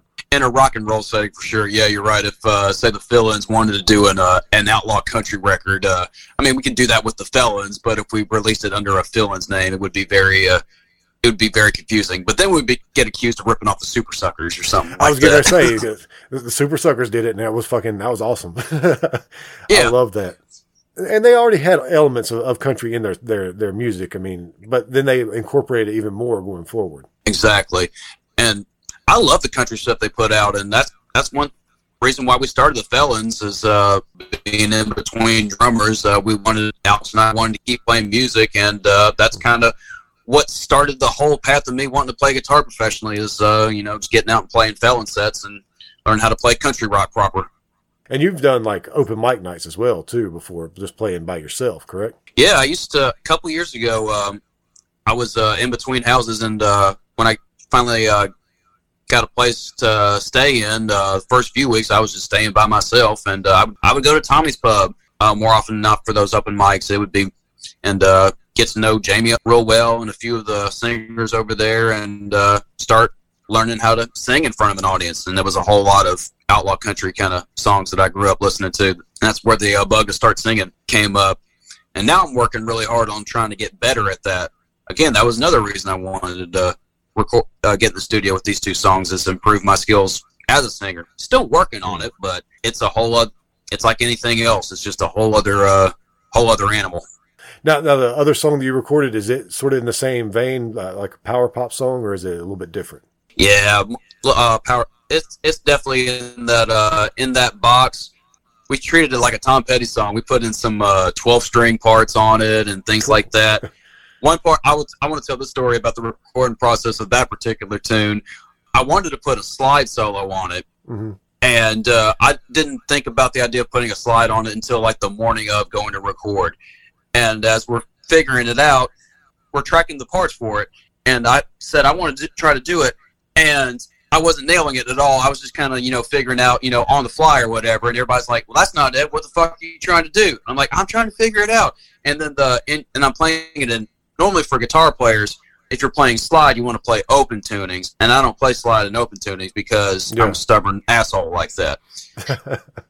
And the engineer takes the guitar, and he goes, oh, let me show you this trick that Jimmy Page used to do. And he tunes one of the strings down a whole step. And then all of a sudden, he's just playing fucking Dwayne Allman slide all over the goddamn thing. And all three of us are just watching him go like, you fucking cut the solo then. Did he cut the solo? He did. Yeah, he wound up cutting the solo. We're all sitting there going like, I can't do anything better than that. You're killing it. And it's me, Tuck from Biters, who's got his Joan Jett haircut, me with my hair, Alex, all with his, looking like rock star he does. The engineer looks like he looks kind of like, what's the engineer that, he looks like Steve Albini. He looks kind of like Steve Albini, if you know who that is. Yeah. Short hair, glasses and all that, ripping it like Dwayne Allman. So that's just kind of hilarious. But he nails it, and that's the solo that we use on the track that's coming out. That was just a fun process, too. And, everybody had a whole lot of fun making this album, including, Tuck and the engineer. And we were all basically strangers leading up to it, and we kind of left being friends because we were all really happy with the product, and we all enjoyed working with each other. And that's that's the big thing with studio work is, the right environment, things like that, too, because it can go sideways quick depending on who you're working with. Everybody involved in that whole experience has had some horror stories. Yeah. For sure, over the years that we kind of, lamented over the course of that weekend. I don't think we don't have a whole lot of professional recording experience, but we don't have really any horror stories, I don't think, from any of our recording sessions. Most of the time in our previous bands, we would mostly record with our friends would record us. And it would be like on a 4-track or an 8-track or something. It would sound like it was recorded on a 4-track or an 8-track. But we've been pretty lucky when we went to the studio that we've always had a good experience. I mean, that's just going to, the longer you do stuff like that, that's just going to come up. And, I mean, I learned a whole lot from it, too. It's to keep kids, boys and girls, keep your guitars insulated before you go into the fucking studio. So you lost me there. I don't know what that is. I'm just kidding. but that's something I should probably think about next time I go to the studio. Oh, yeah. Always put in new strings, and if you're getting your guitars insulated or trying to get them set up before going to record, take it to a proper luthier. Yeah. If you can't do it yourself. I've tried to do it myself. Like I mentioned doing a 12-string parts for it. I tried to do the whole setup myself with the 12-string Rickenbacker that I have, and that sucked. Yeah. I've tried it with my basses. It's a little bit easier with a bass, but I still probably need to have mine professionally worked on before I go to the studio again. Yeah, bass string changes, I can do that in my sleep, but as far as intonation, I got to have that done by somebody. I can hear Gearheads just yelling at me right now, but it is what it is, guys. Well, see, I can always use the excuse that I play punk rock, so it doesn't matter. Say, I'm a hick from Nutbush, Tennessee. What do you want from me? So now that you and Alex aren't tied down to jobs, are there any thoughts about maybe doing a tour in the future? I'd like to. I would love to. And with COVID laws lifting up and things like that, I would love to. I would love nothing more than to just get out of Charlotte for a year and just tour. I've been in Charlotte for a year. I got to get out some. Well, a year-long tour. You're thinking about being like Metallica already. So I'm thinking 3 weeks. Even if it's just for just 2021, just to tour the country with the fill-ins. Even if it's just me and Alex doing fill-in sets across the country, that'd be the shit. I'd love to tour one of these days, and I think I'm going to try to do it. But it's going to be probably a couple of years before I can. But that's my big goal. If I can do that, if I can put out a record on vinyl, I've got a 7-inch that I put out in the past. But if Van Huskins can put out a record and I can tour, whether it's with Van Huskins or with somebody else, those are my two big goals. Of course, you don't want to go out there and lose your ass either. So yeah. And the hard part of that is to make it work and make all the logistics, pan out, and you got to make everybody's schedule. It's all a balance. We'll figure it out, though. I'm pretty confident on good things happening in 2021. Yeah, I made a lot of when lockdown happened. I'm not making any more bold predictions as to what's going to happen, and I'm not going to hold my breath for anything, because when this whole thing first started, my whole thing was something along the lines of, oh, this will be done within a couple of months. It'll just be that weird thing that happened for a few weeks or whatever. So I'm done making bold predictions. Yeah, and I think a lot of people were that way, felt that way, that it was going to be something that would blow over in a couple of months. I think there's still some people that feel that way, but I think a lot of people thought, by the fall we could be able to get back to it. And the whole time I was like, I don't know, sicknesses seem to be worse in the winter, so let's not get too far ahead of ourselves. But I do think 2021 at some point, it's probably not going to be until March or April. At some point next year, we'll start to get back to doing these things again. I'm thinking that's what's going to happen too, and I'm hoping to have some more studio gigs lined up, or have new films recordings or something to release in time for March or April, whenever we can get out on the road again. Yeah. Hell, I'm kind of thinking the whole business model is going to change, quite honestly. Probably so. I know Live Nation and all these touring companies are taking such a hit that they're going to have to up their game, and it might be a combination of what's been going on this year with live streaming, but with an audience. But I'm no expert on that thing, and everybody I've talked to that's in the biz as far as putting on live events doesn't have a clue either, so we'll see what happens. I'd like to see things change for the better, but I have a feeling it's not going to happen. It's probably not going to happen, unfortunately. Yeah, everybody's going to be making their money back. The Damned are getting back with the original lineup for some select dates in Europe this year, and I read that as, we lost our asses this year. Let's get the original lineup back and make all the money. Yeah, that's kind of the way I see it. Is when I say that I'd like to see it be better, and I don't expect it. It's that I expect everything's going to be more expensive on the other side of this. Had a hard time going to go see your favorite band live as it is, and now all of a sudden you're going to have to pay $50 more to go see them, or whatever it is. You thought that Rage Against the Machine tour that was plotted out for this year was going to be expensive enough. You ain't ready yet.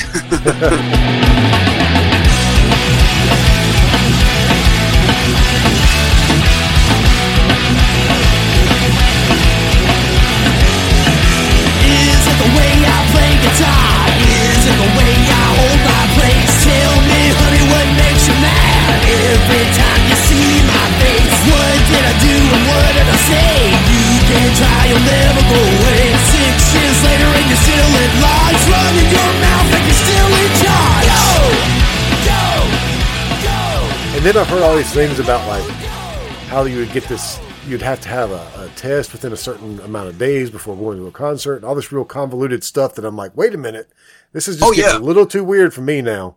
You got to bring. I've heard things about you got to bring paperwork from the doctor's office and things like that. No. I do like the idea of like just having just a quick, temperature check before you get in. I mean, restaurants are already doing that, and that's nothing. Yeah, I don't mind stuff like that, but it starts getting a little bit.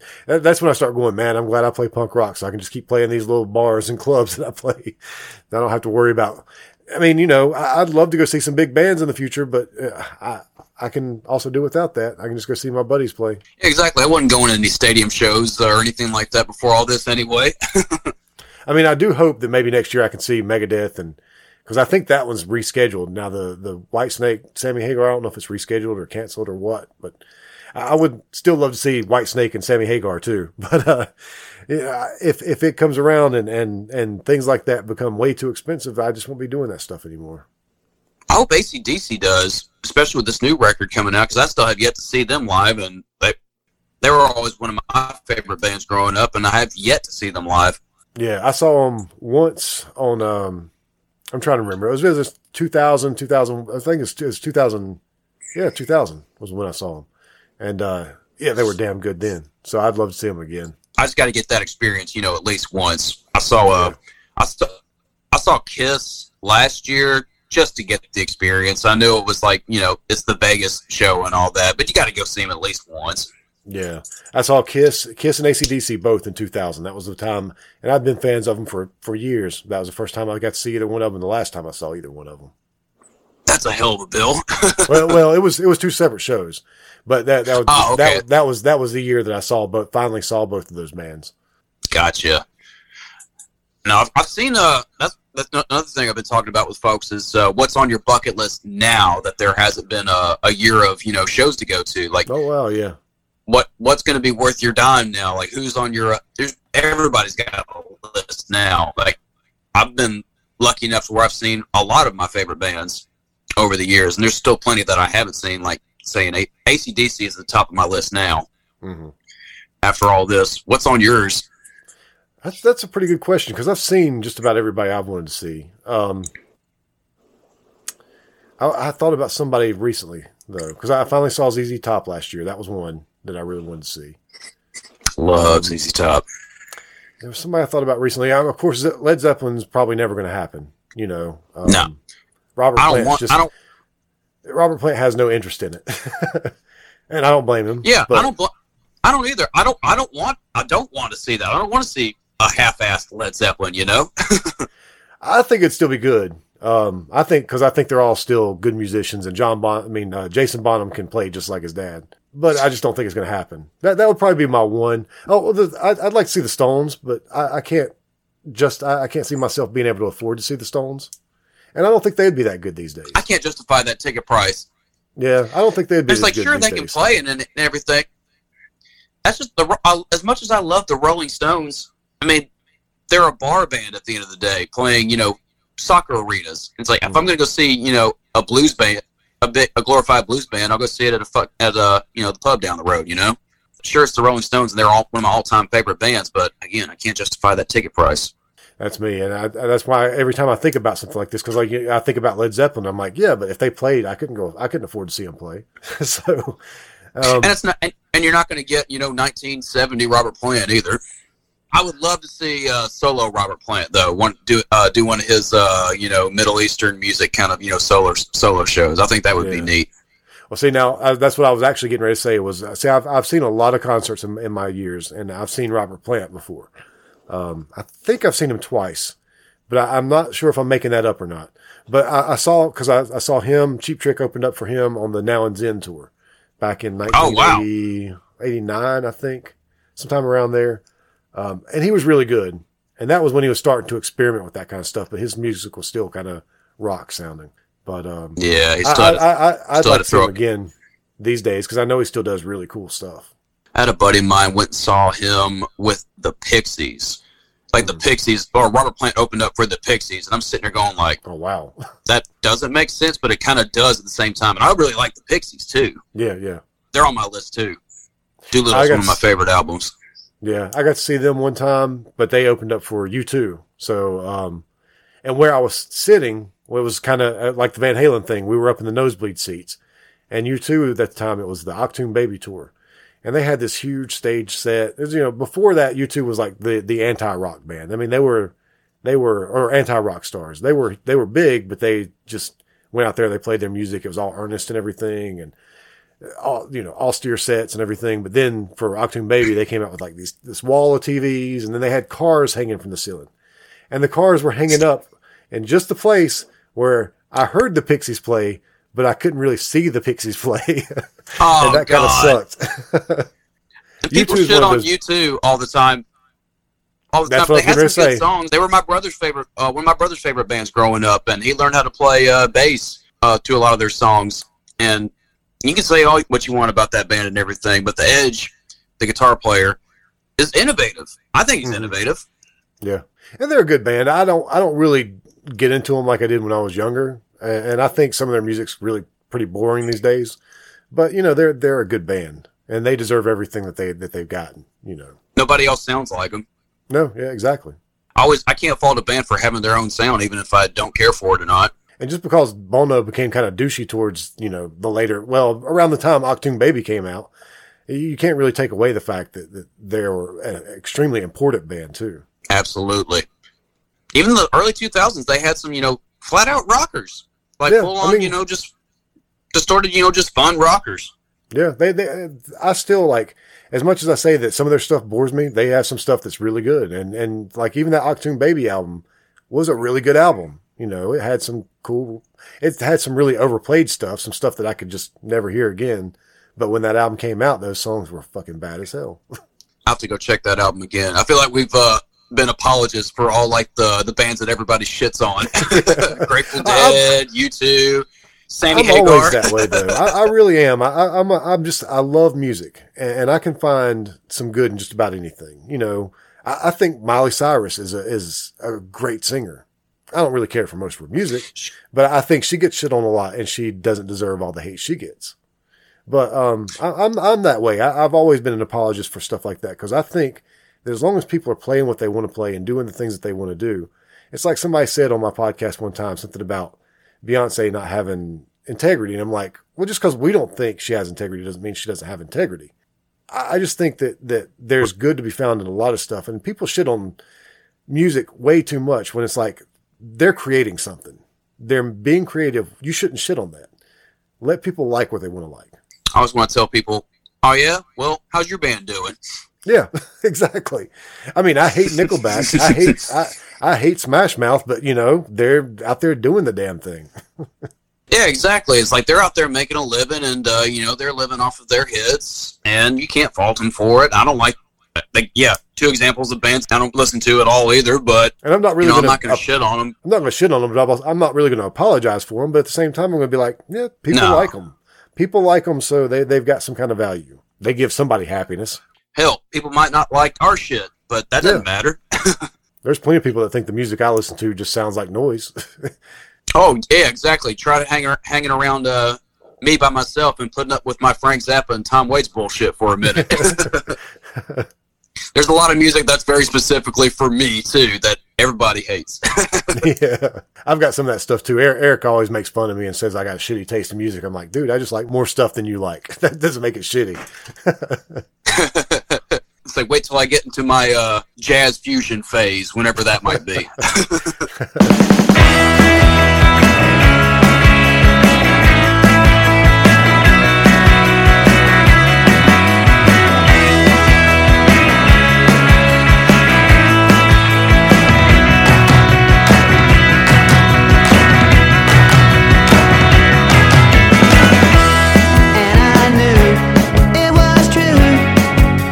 Things I heard about you, I don't care.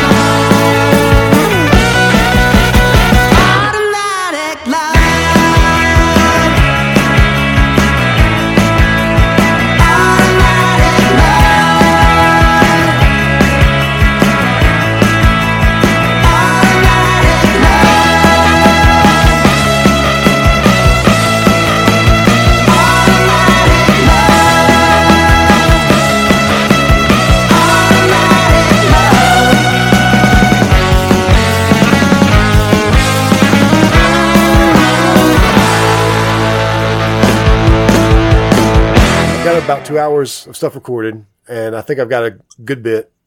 We've pretty much covered everything I wrote down. Anything else that I didn't ask you about that you wanted to talk about, or anything else you want to say about the single, or just tell people how they can find it? I know you've already said Spotify, Apple, everything, but it's going to be under Cap Nunn, C-A-P-N, and second name N-U-N-N. N-U-N-N. Yes, sir. Check it out on Spotify, iTunes, all that good stuff, and check out all the fill-ins tunes while you're at it, along with all the Van Huskins tunes, and Hobo Wolfman is helping putting it out too, and definitely go to HoboWolfmanRecords.com to check out all the cool shit they have on their website as well. Yeah, check out the podcast, including something good for you. Check out something good for you, and then find their Patreon and find all their other podcasts. Yep. Yes, we have a Patreon, something good for you at Patreon. You can find me on Instagram at Jimmy the Weed. I have all my links to all that stuff in my bio if you're ever so curious to check out that huge tree of things I think about it now, it's like, holy shit. Of all the things I've accumulated over the years here. But yeah, definitely check out all that stuff on Spotify and website, fillins.com, HoboWolfmanRecords.com, and we'll keep putting out more content and something good for you, Patreon. It's just a never-ending cycle of entertainment. This is what we do. We're entertainers, so we're going to continue to entertain. Yep. And as long as people continue to support folks like you and me, we're going to keep doing it. Hell yeah, that's exactly right. And honestly, I'll say I'm probably going to keep doing it whether people support me or not. It's something I do. I create. I want to make things. I want to do things and give people something to listen to. Hell yeah, that's the way to do it, brother. Well, cool. I really appreciate this. And like I said, you're going to put this out next Friday, right? Yes, sir. So what I'll do is I'll do it kind of like this has been a Gabba Gabba Hunt media production.